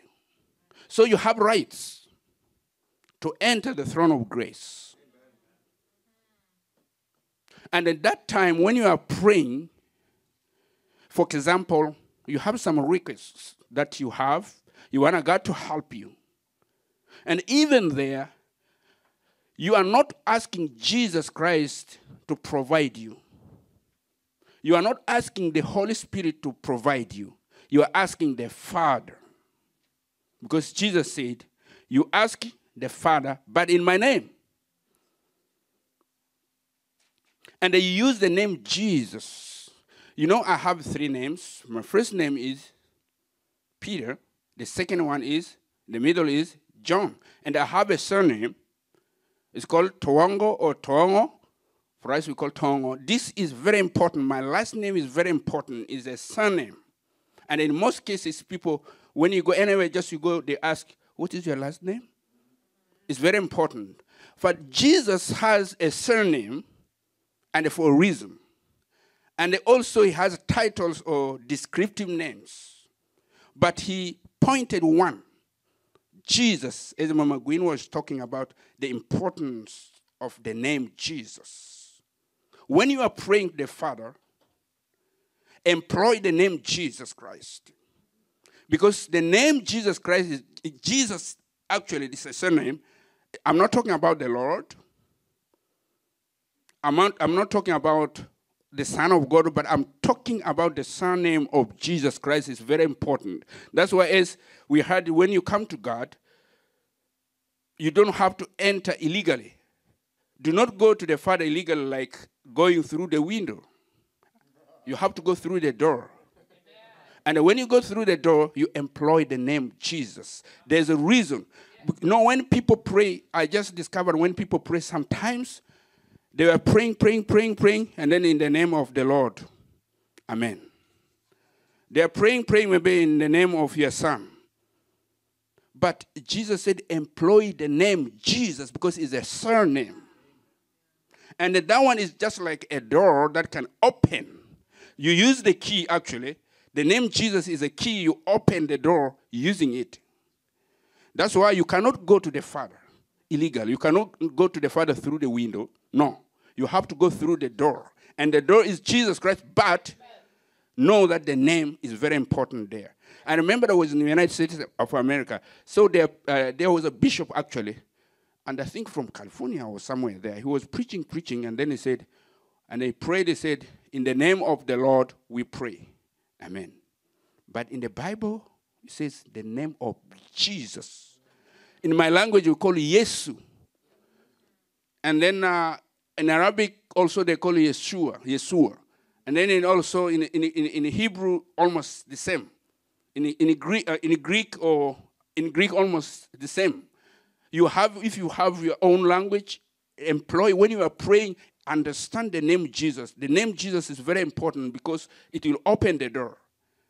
Do you know the key to your miracle is through Jesus? Of course, you use the name of Jesus Christ. And the vertical praying, you need to understand the biblical types of prayer. There are different types of prayer that you have to know in the Bible. For example, the prayer of faith. We have the prayer of faith. We have the prayer of petition or supplication. We have the prayer of intercession. We have the prayer of worship, repentance, salvation, saint, and a lot of types of prayers. But I want to talk on three. The prayer of faith.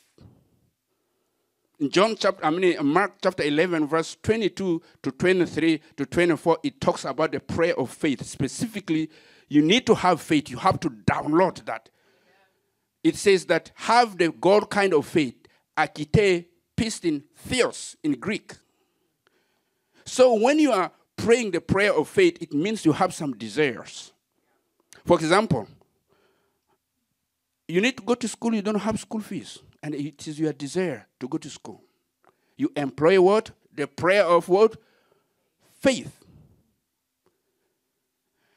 And then sometimes, maybe when we talk about the prayer of petition or supplication, is actually to appeal unjust treatment. Maybe you are treated unjustly. You say, no, I have to petition. You become like a lawyer standing before a judge. And you know all the technicalities and then the procedures and the protocols. And then you can employ it rightly. And then we have the prayer of intercession. For example, in intercession, when you are interceding for someone, you plead on behalf of other people. So when we know the types of prayer, and then we come to God, and we know that God is going to answer our prayers because we are focusing our prayers for reasons. I'm talking about the protocol of vertical praying because you know your rights. And there are people, even they don't know if they're born again or they're not born again, or if God will answer their prayers, they have no idea. So when they are coming to God, they don't know their rights, and there now you are going to forfeit everything. Slide number 2. If you can go to slide number 2. Number 2, the protocol of, I put it as horizontal praying. And I want to have a little bit of time here. Here you use what? Delegated authority. When you are born again, you are delegated with the authority of Jesus Christ. And Luke chapter 10, verse 19, it says, Jesus is saying, Amplified Version says, listen carefully. I have given you authority, exousia in Greek, that you now possess, to tread on serpents and scorpions, and the ability to exercise authority over all the power of the enemy, that is Satan, and nothing will in any way harm you. Jesus said you are delegated with power, exousia, as well as dunamis. So when I talk about horizontal praying, here you are actually speaking to situations. For example, Mark chapter 11:22 says, for verily I say unto you, that whatsoever I will say unto this mountain. Now the situation is the mountain. And then you are talking to the mountain. You are talking to the situation. Said, be thou removed, and be thou cast into the sea. And he shall not doubt in his heart, but shall believe that those things which he saith shall come to pass. He shall have whatsoever he saith. Here the point is, you are talking to a situation. You know, when I was in Uganda and the South Sudan, I went to one of the churches. And then there, the moment he said, okay, come on for prayer, maybe altar call, a lot of people are going to come. And sometimes you may not be able to pray just laying hand one by one, because there are a lot of people. So when I looked, a lot of people came. And I called some of the pastors. He said, can you come and help me? So I was praying in this side, and some of them were praying. And then as I was praying, the power of God was manifesting.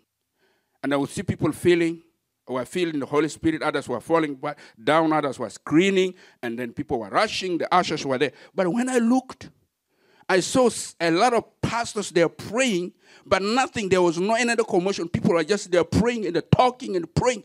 And then I said, what is going on? I stopped because it looked awkward. And then I stood like this. Because people were focusing to my side. I said, no, I don't want to do that. And then I said, something is wrong. And then I went to listen. One of the persons was praying. Do you know what he was doing? Maybe, Shalene, come here. Pretend as if you are sick here. Your hand, okay, stand there. McCain, Pastor McCain, come just here. I chose him because he has beard. So let's say that this is God. Okay, come here. Okay, put your hand like this. Close. I think, is it okay there? Yes. She's sick. I'm the pastor, or I'm a believer. She wants me to pray for her. And this is God with beard. And when I'm going to pray for her, what do you think I should be doing? In the name of Jesus. And many of these people, do you know what they do? They are asking God, God, she's sick, help her. You have the anointing, heal her. They are just focusing on God without knowing that they are delegated with what? Authority. They're just focusing on God. And then even they are not even talking to the situation. No, they are focusing on God. And they are interceding actually on behalf of that person. Again and again and again and again and again. And then amen, in Jesus' name, amen. They go.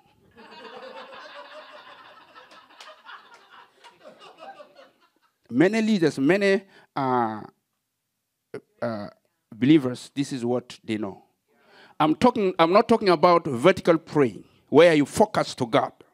I'm talking about horizontal praying where you are focusing towards the situation. The first thing you do, of course, you have to converse with your Father for God to give you insight, revelation, so that you'll be soaked in the power of God. And then now you come to the situation, because here, sometimes God will open your eyes because you are connecting, first of all, with God. You said you thank God and all this and all that. God sometimes will open your eyes to see the problem. And then now when you are coming here, you are not going to say, God, please heal. Oh, God sees your daughter and this and that and this. No. You are now coming to the situation. And then now you talk to the situation. Very simple. And we are not trained, because we come from those traditional churches and we are pleading we ask intermediaries. Oh, St. Augustine, pray for us. I think Mother Teresa is declared a saint. Oh, Mother Teresa, pray for us. And all this. No, you go direct to the situation because you have what? A delegated authority. And then when you talk to the situation, God will open your eyes to see if this person needs healing or there's a demon must go. And then you speak, the power of God will come, things will be okay. Thank you. So God will may go.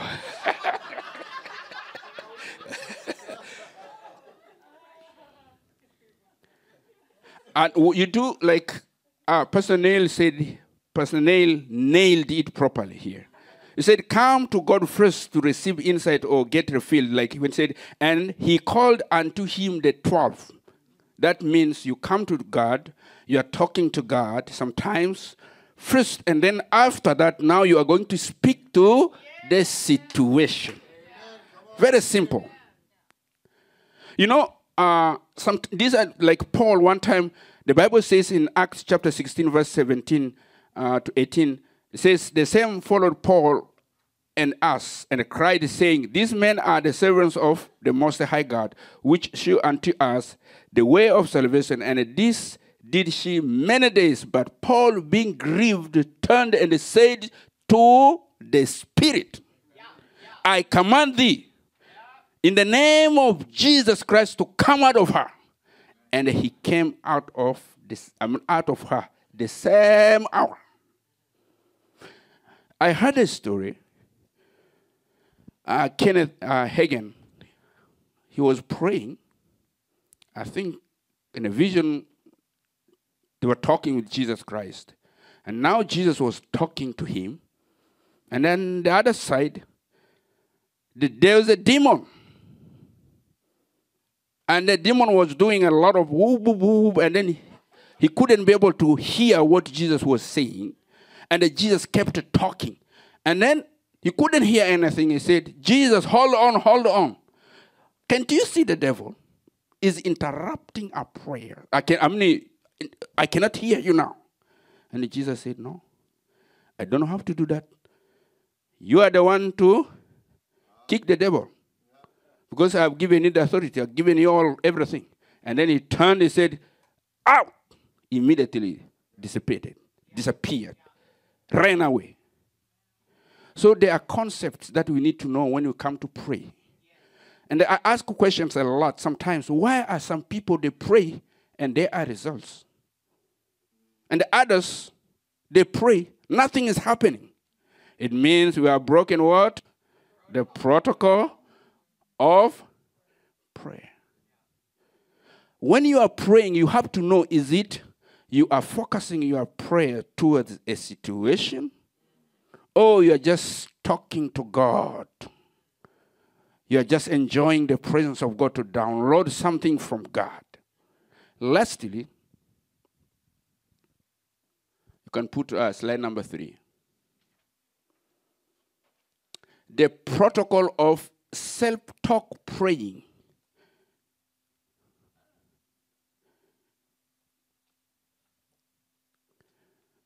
This one is use declarative utterances. First of all, Psalm 103, from verse 1 to to 4 says, this is David. And David was trying to enjoy the presence of God. But something was wrong inside him. And he got mad. And he started talking to himself. He said what? Bless the Lord, all my soul, and all that is within me. Bless his whole name. And he repeated again, bless the Lord, all my soul, and forget not all his benefits. He continued and continued and continued. He was talking to himself. This is also a part of prayer. Sometimes you need to talk to yourself. If there are stubborn things that are preventing you from accessing the presence of God, talk to that situation. Talk to things that they are not conforming to the principles of God. It could be habits. Or maybe 2 days ago I was watching Derek Prince, and one time he came to Washington, D.C., and then he was teaching about fasting. And then after he taught, he said, somebody who was at that time a lawyer, said, you know what? Oh, if like that, I'm going to fast. I will study it tomorrow. And then tomorrow, the guy started fasting. Stomach problem, and here, and he was hungry. He was struggling to fast, but he couldn't. But he struggled until the evening, and he said, stomach, you disturbed me today. Tomorrow I'm going to fast. I talk to you silent. And the following day he fasted. There was not much problem. Do you know, sometimes you want to do something, but you find yourself being pulled inside you. A lot of things that are taking you away. Or even it could be inherited stuff. We come from different backgrounds, different denominations and traditional kind of denominations. You want to praise God, and people are speaking in tongues. You hear them speaking in tongues, and then you said, what about my mom's church? They don't agree this, and they don't do. And then from that moment now, you are not able to do it because traditions. If they are tormenting you, you speak. King David could talk to himself. What about us? And we know that this guy was so successful. He never lost a battle. Never. And when you read the book of Psalms, you'll find that a lot of declarative utterances that David would always air out. Sometimes he'll talk to himself. And he may be talking affirmative, praying, that is, you are declaring the principle of God upon your life. As you're talking here, you give thanks to God, and you enjoy the presence of God. Thank you, God, for all this, and I am a champion. I can win every time I go. A lot of things are going to happen. And you are talking like you are just talking because God has given you that. You are talking, my hands are always blessed. When I'm praying, something is happening. When I go there, God, I'm so happy because you are doing this to me, and you talk to yourself. This area, many of us, we don't know. And we like to talk to God. That is okay. Some people, they know how to talk to a situation, but others, they don't know how to talk to themselves.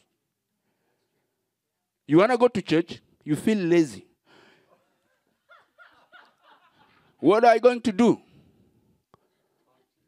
Talk to yourself. I'm going to church. This brother. Simple like that. Your brother is going to hear because you are speaking. Jesus was talking to the wind, and the wind adhered. Your situation. Even sometimes, you want to read, you have to put eyeglass, and you are not able to read well. A lot of things are happening. Your stomach. Talk to your eyes.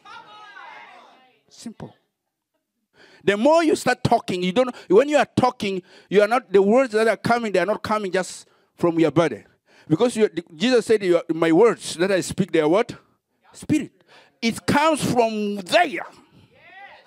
You are downloading from the kingdom of God, and then from the moment you air out, something will happen. Mama Gwyn said something very important, that most of us, he said God is in what? In control of everything. Because we don't talk God is in control. No, God has delegated us something. The moment you repeat what God says, and then something is going to come to pass.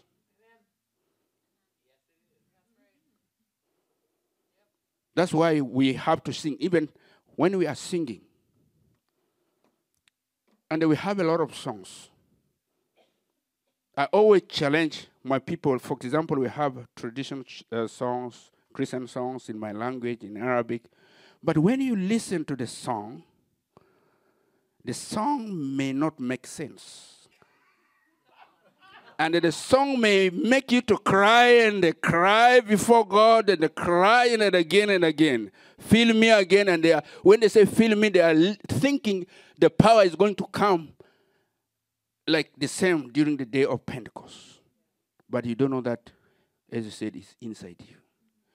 Even when you are selecting some songs, I like Charlene always her songs. They're very declarative. I like that. And sometimes just I'm looking, but now I'm not singing, I'm just, oh, that's good. Oh, but some of the songs, they make you sick. Yeah. That's why God has given us the spirit of discernment.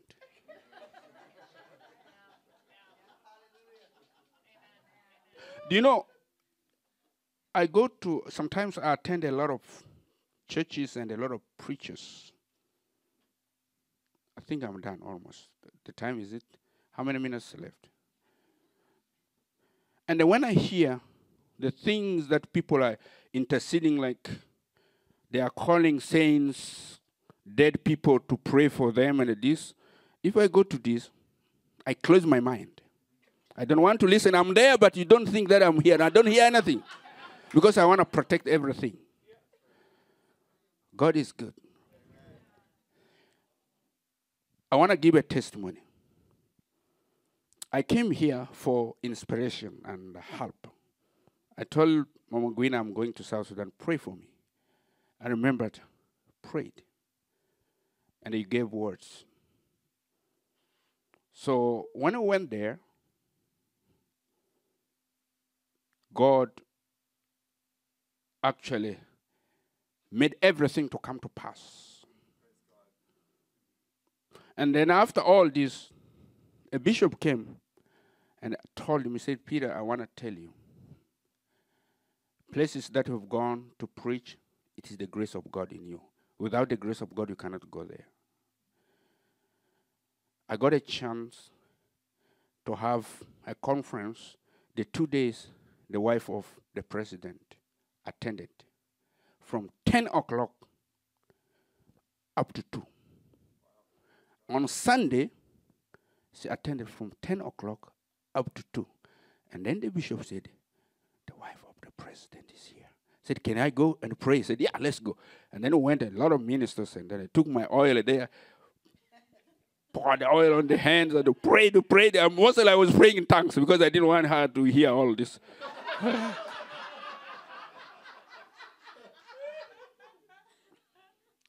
And then we went to other churches. There was an advisor to the president.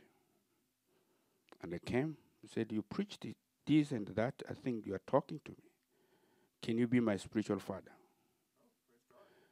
But I discovered something. We have the answers. I met a lot of ministers, government ministers, advisors to the president. But many of them, they're inside, they are ruined. Inside, they are broken. Inside, things are very hard for them. When they pull you aside, they needed help. And what we do is counseling, helping them and praying. But the question is, if you don't know how to pray, what are you going to do? Are you going to cry before God to plead and you are pleading God? No. You have to talk to the situation. And I was talking to Mama Gwyn. I said, I was supposed to come and they extended my what? My ticket.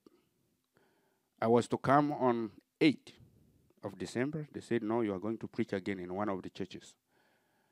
And then I went to preach. And they called people for like testimony, if you have a testimony. Line of people that got healed. I was shocked. This one was this one. I said, huh? And then I realized I was living in the hotel because I didn't want to stay at home. A lot of people would come. And then I had only $200 in my pocket. So, and then I said, God, what can I do? And then I was praying. I went to the church. And then as I went to the church, I prayed. You know what God did? I hope I will get it. What God did was so different. I didn't know that something will happen like that. First of all, there I was given what? I don't want it to be. I was given a bodyguard. 2 actually. And then national security actually, that one, like FBI and so forth. They're helping us. And then I prayed. I was preaching. After I finished, the senior pastor said, we are going to help. This is our son. We are going to help his ministry. If you have anything, come. People are giving local currency. Then in my heart, I said, no. I come from North America, and then I'm going to take money from here. No. And God opened my eyes. There was an old man who happened to be the founder of the Pentecostal churches in both the Sudans. He said, give everything to that person. But I had nothing. And then as I was coming, a lady came with a pastor. I said, you know what? I have an envelope. Take this envelope. I know you are going to reject it, but take it. When I went to my room, I opened. This is what I got. And in a poor country. Wow. Not in Canada. In a poor country. Money. 2,500. A general, apart from others, I spoke about this because prayer, God will reveal the way. God talked to her that I should go. I came for wisdom. And they said, go. And God is going to open. I remember very clearly, God is going to open. And God can what? Seal the words. This is very important. I know God has spoken to you. That's why we have prayer, to understand all the technicalities within prayer. Yes, I feel like praying, but I know the time is coming. Yes, thank you. God bless you. When you start talking about prayer, you want to pray. Praise the Lord. Hallelujah. We're all talking about, how we got filled with Holy Spirit. I don't remember. I remember getting born again, but I don't remember getting filled with Holy Spirit. I was attending this church, and it just happened. One day, I was just speaking in other tongues, and I was just filled. It just happened. It's natural. And it's natural if you come to Celebration Life Church, you can get filled with Holy Spirit. I just really had on my heart thinking about God's will. And we've heard Pastor Gwen mentioned and Peter mentioned that about, this idea that God is in control piece that has damaged people's thinking about God. And in that piece is that God is in control. So this didn't happen. I was praying for this to happen. It's not his will. And so many people are living with sickness because they think it's God's will and that God is teaching them something. And that's not true. Amen. That's not true. One of my favorite scripture in the Bible is Jeremiah 29:11. I wanted to read some of the versions because each of them has really great things in each of them. In the Amplified, it says, "For I know the thoughts and plans I have for you, says the Lord, thoughts and plans for a welfare and peace and not of evil, to be taken care of." Not like our Canadian welfare system. Not like the government welfare system. Think about God's welfare system. So much better. I better check the time. So I see. I'm like, when I start going. For I know the thoughts. So I like to give you a hope in your final outcome. And then in the King James, it talks about, for I know the thoughts I think towards you, that God is thinking about you. He thinks good things about you.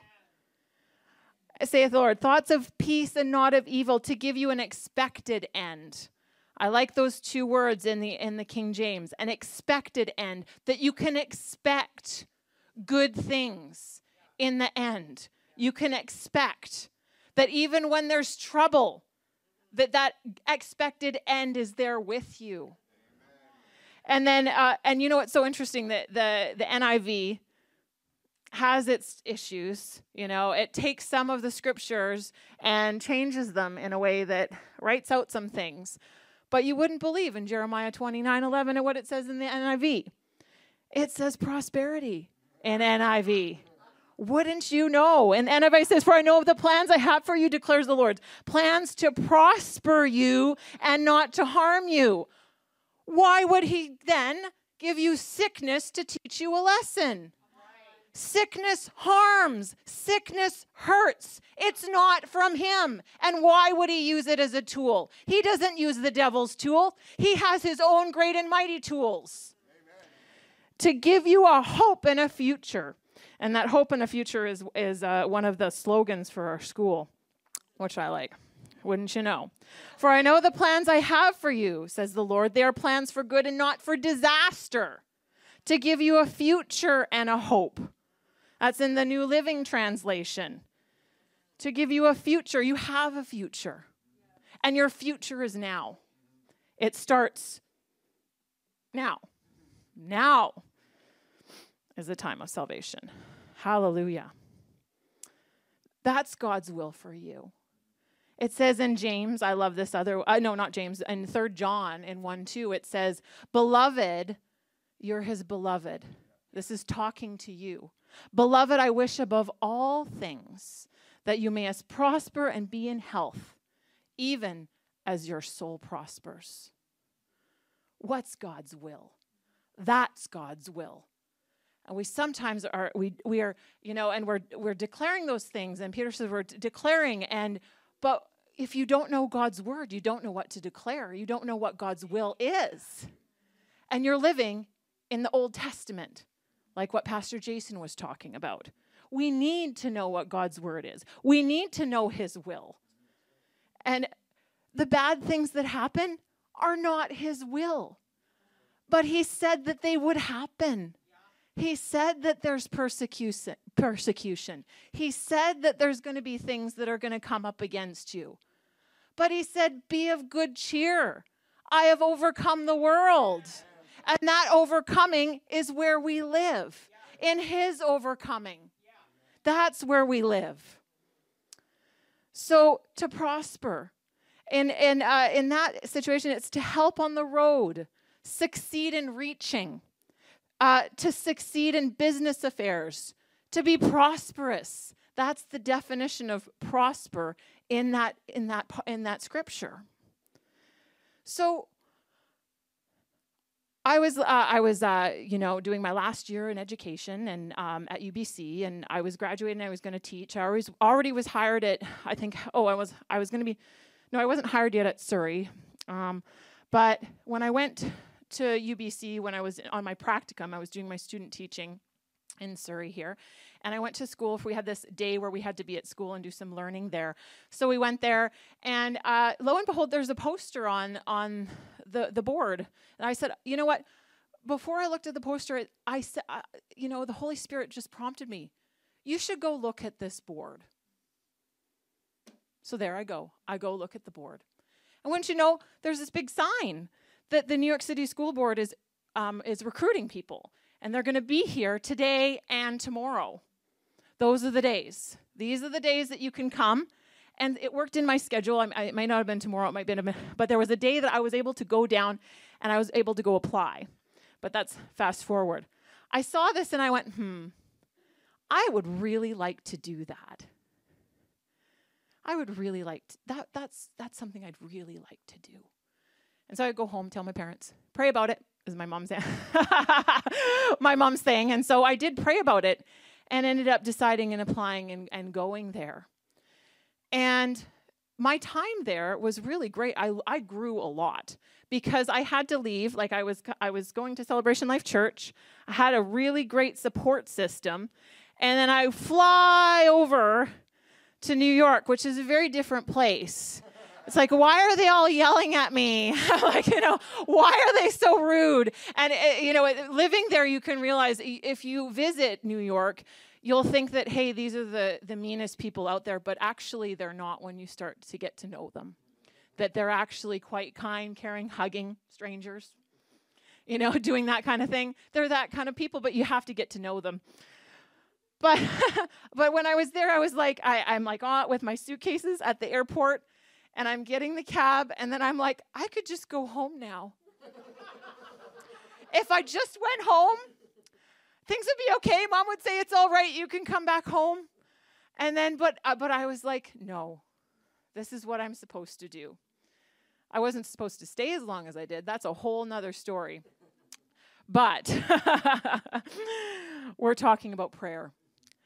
When I was there, God is so good. Good things happen when you're listening to him daily. And before we left, this other girl that went with me there, an acquaintance, was like very concerned about where she was staying and found a place that was like a women's residence. And it was just like a dorm. And so it was great to just go there and get the bearings of the city.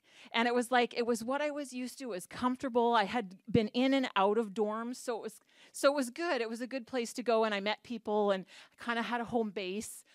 And I could take some time to look for a place. I had heard stories about people, and they would be like they would find an apartment in Coney Island, and they'd be working in the Bronx. And I'm like, that is all the way through everything. That takes you over an hour to get places. But God was good. I had a central location, and I could pray and talk to God and find a place on my time. But I hear a phone call. My sisters are coming for a visit with some friends, and I better find the place quick. And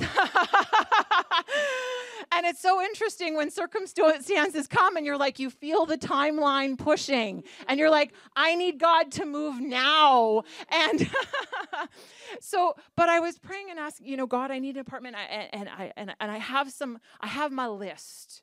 Do you go to God with your list? You're like, I need this. I want this. I have this. I want that. I need that. I need that. I need that. He loves you and he listens to you when you tell him your list. But he could be telling you stuff, but instead you're going with your list. But I did. I prayed. I had my list. I said, God, I need a place. And when I was praying, I was expecting an answer. And you know what? He gave an answer. Just like I saw that sign when I got the prompting, you better go look at that wall. Go and look at the wall, and there's the sign about recruitment. I'm looking in the paper, looking for apartments, and it was like tunnel vision. And then God spoke to me, that apartment, that's the apartment for you. And I was like, okay, I heard from God. I prayed, that's my apartment. Okay, great. So I phone. And the phone call didn't go as expected. I was like, I'm ready to go see it, ready now. And he was like, the landlord didn't really care. He didn't want me, he was like, oh, maybe later, la, la, la. I'm like, but this is my apartment. I want it now. I hung up the phone and I'm like, I didn't know, no, I'm going to call him back again. And I'm going to say, and I told him my phone and I said, that's my apartment. That's mine. That's where I'm going to live. What do I need to do to get that apartment? This scared the man a lot because, you don't know what you're going to get in New York. And I had seen what you can get in New York. I saw something really close to the Chrysler Building, which was a really nice neighborhood, but it scared me Have you ever looked and you're like, the thought of living here makes me sick? I'm like, there's cockroaches everywhere. I see like holes in the wall. The stove looks like it's never been cleaned. It's dark, it's dank. And then I went to this other place where they're like, oh, here's the fire escape. It was, you open the door and there was a ladder that they just leaned, and then you have to push up the grate in the sidewalk to get out. And I was... And like, he's still thinking I'm okay with it, but I've stopped listening, and I'm like going, no, this is not the place for me. And so this is all before I'm like, I get the tunnel vision from God speaking. You know, it's like, you don't have to check out your options. There's this obligation that you have to check out the options and get the best thing. You don't have to check your options. There's only one option. It's the one that God has for you. And if you can get yourself in a line with that, you will be the happiest there. Because, and I can guarantee that, because you have a closet full of bad choices. Because there's that sweater in there, there's that shirt in there, that you keep in there out of obligation because you spent your money on it, but you don't like it. And you're like, why did I do that? I need to do some purging, but myself. But if we can listen for God's option, you don't have to be guilty that you didn't look anywhere else. You don't have to feel obligated to look for anything else. And the world would say, but you need to check your options. But you need to do this. You need to do that. You don't need to do anything. You need to listen to God. And he'll tell you what to do, and he has the answers, not the world and that person that's trying to give you bad advice. Put it to the curb like your clothing that you don't want.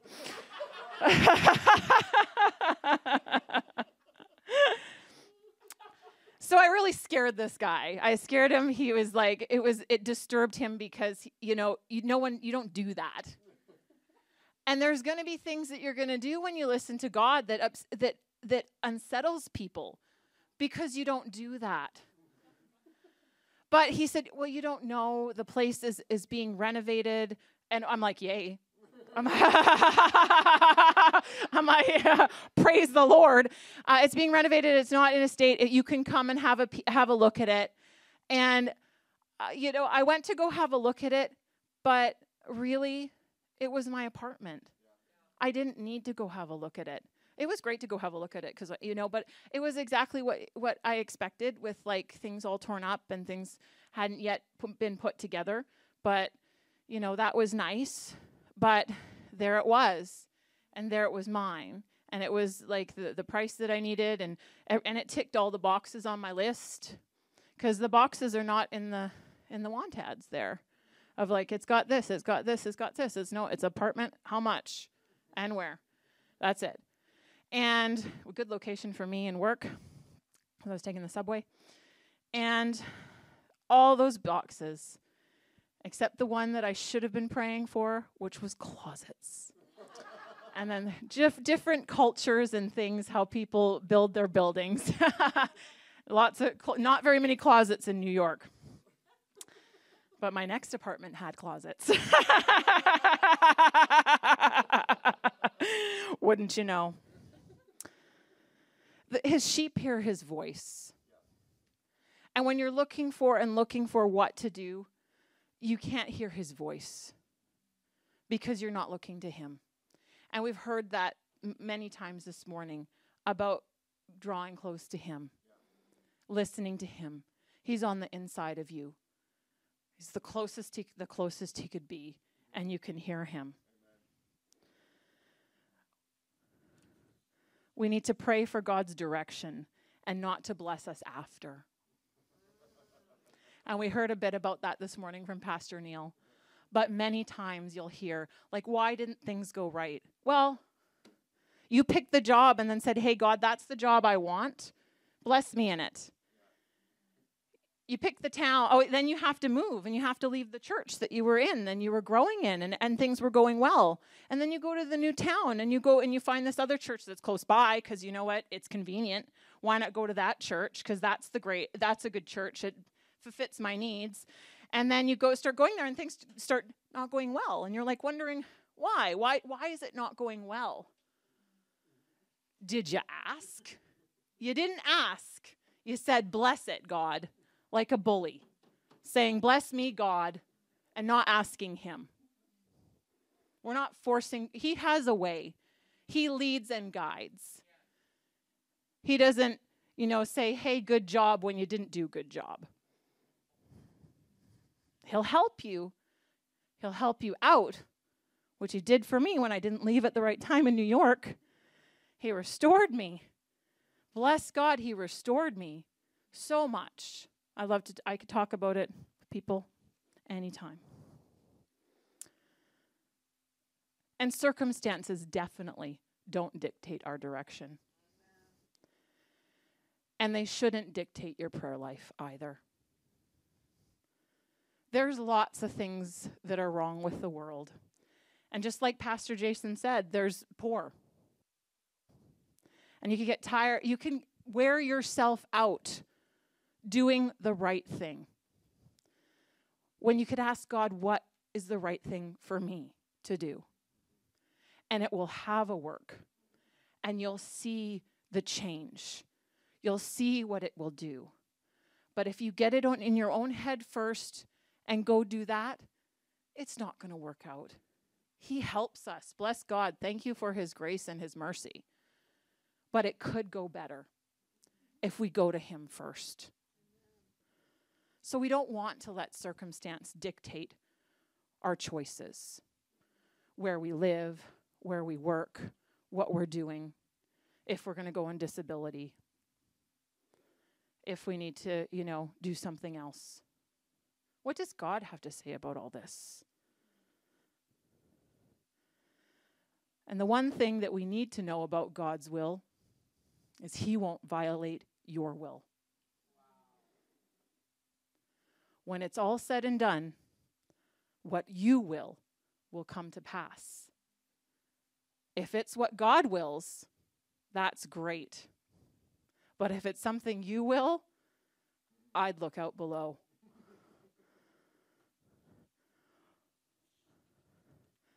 And sometimes when we're praying,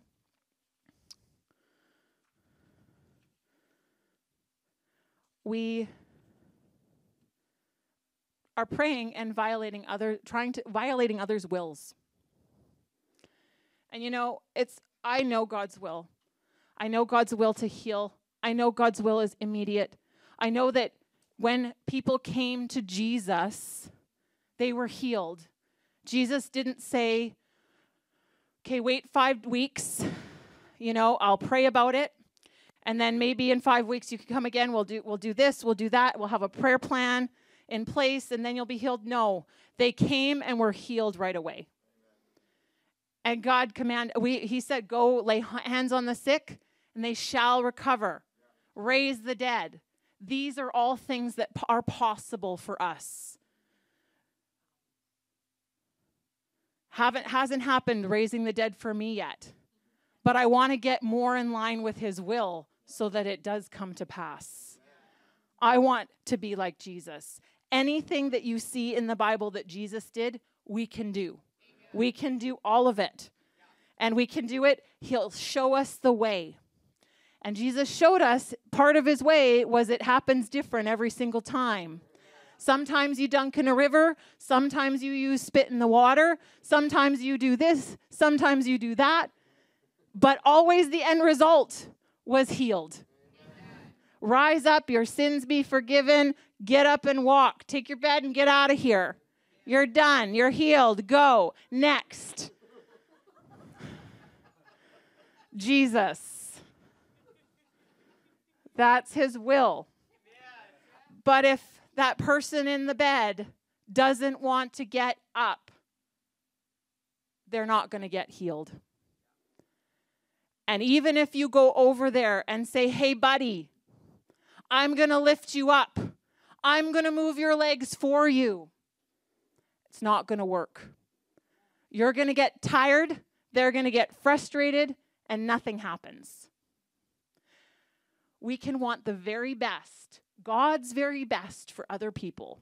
But I dare say you don't know completely.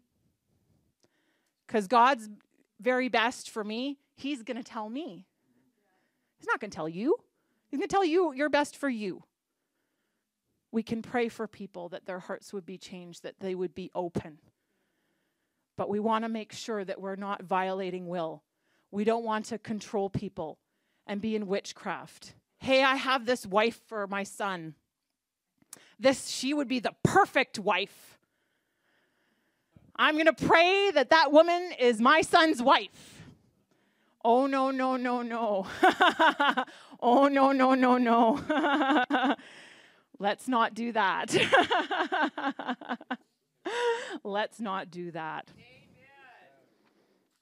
Oh, I know if they just quit their job over there and they just went into this job, oh, I know their life would be changed. Or no, quit this church, they need to start coming to my church. I'm going to pray that they come to my church. Oh, no, no, no, no, no. God's not praying that, and neither should you. No. Praise the Lord. Let's go to Mark 5. This is what we do. This is what we do.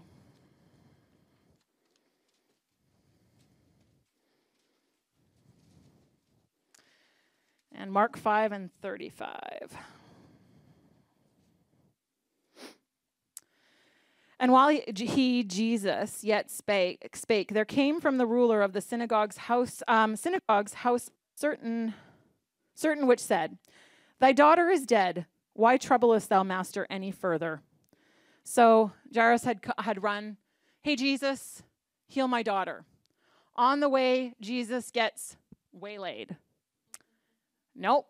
He's where he's supposed to be, when he's supposed to be. He was not waylaid when they summoned him to Lazarus. He wasn't there either. He was where he was supposed to be. And so someone comes and say, oh, he's dead. Jesus, you don't even have to come. Don't worry about it. Don't trouble yourself. Don't bother come.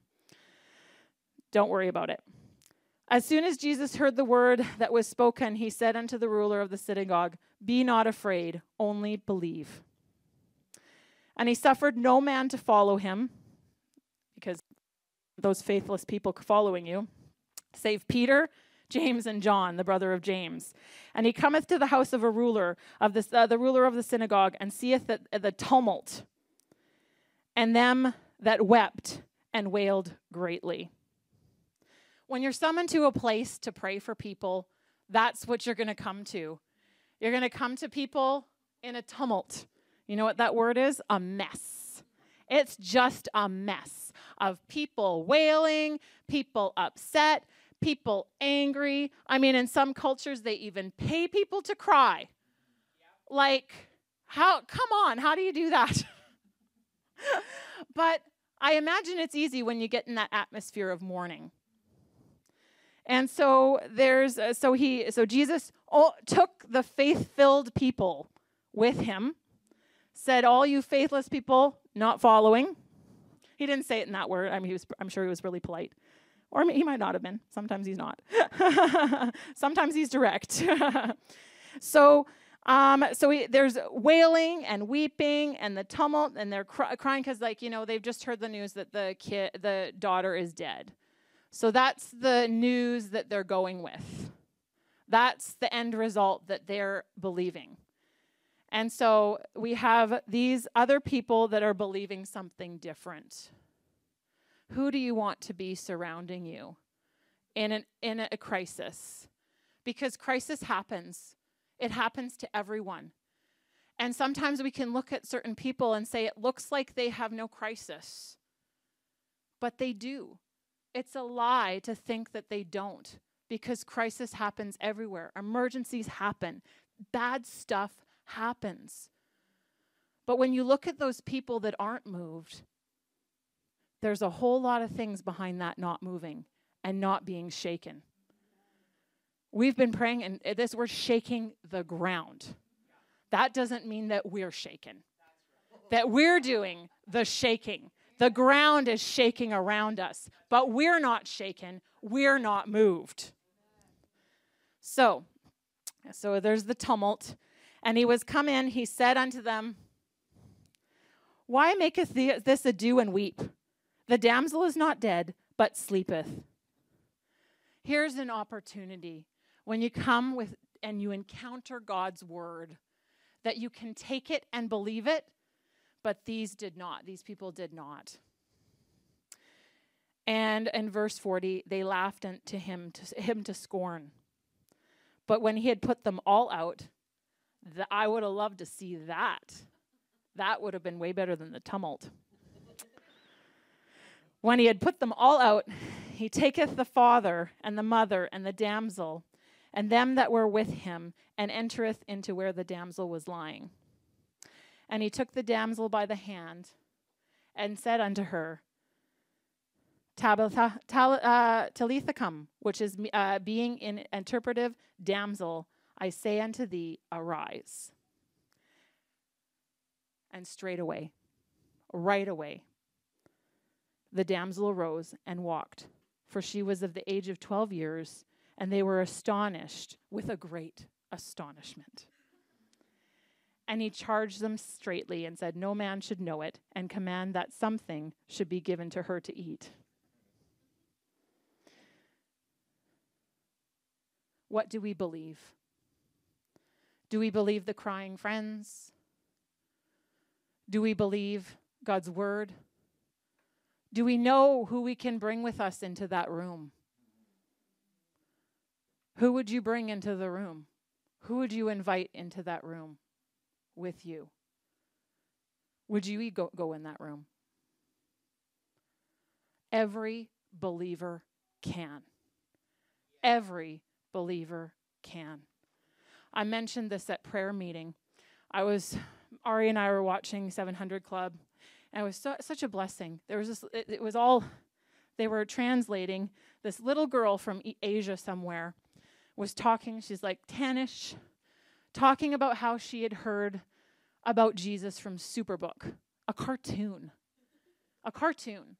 And she was watching it, and she had heard the story of Naaman and how Naaman gets healed of leprosy. And she's a Buddhist, just enjoying a cartoon, because, if there's a cartoon on, a kid's going to sit and watch it, right? So you want to be careful what's on there. So she's watching this and taking it in. And she goes home to her Buddhist aunt and says, Jesus can heal you. I heard this story and about Naaman, how he was healed, and Jesus can heal you. And so this Buddhist 10-year-old girl who has known about Jesus for a minute goes and prays for her grandmother who could barely walk, and she's healed, and the next day is walking. Hallelujah. And then not only that, gets saved, hears the message of the gospel, and gets saved herself. And then they're no longer Buddhist, and they're serving God. Just knowing a little bit. Sometimes I think we know too much. And we talk ourselves out of something because of what the world has said. We need to remember what God's word says. Stay in his presence. In his presence, fullness of joy. There's no fullness and joy in what this world has to offer.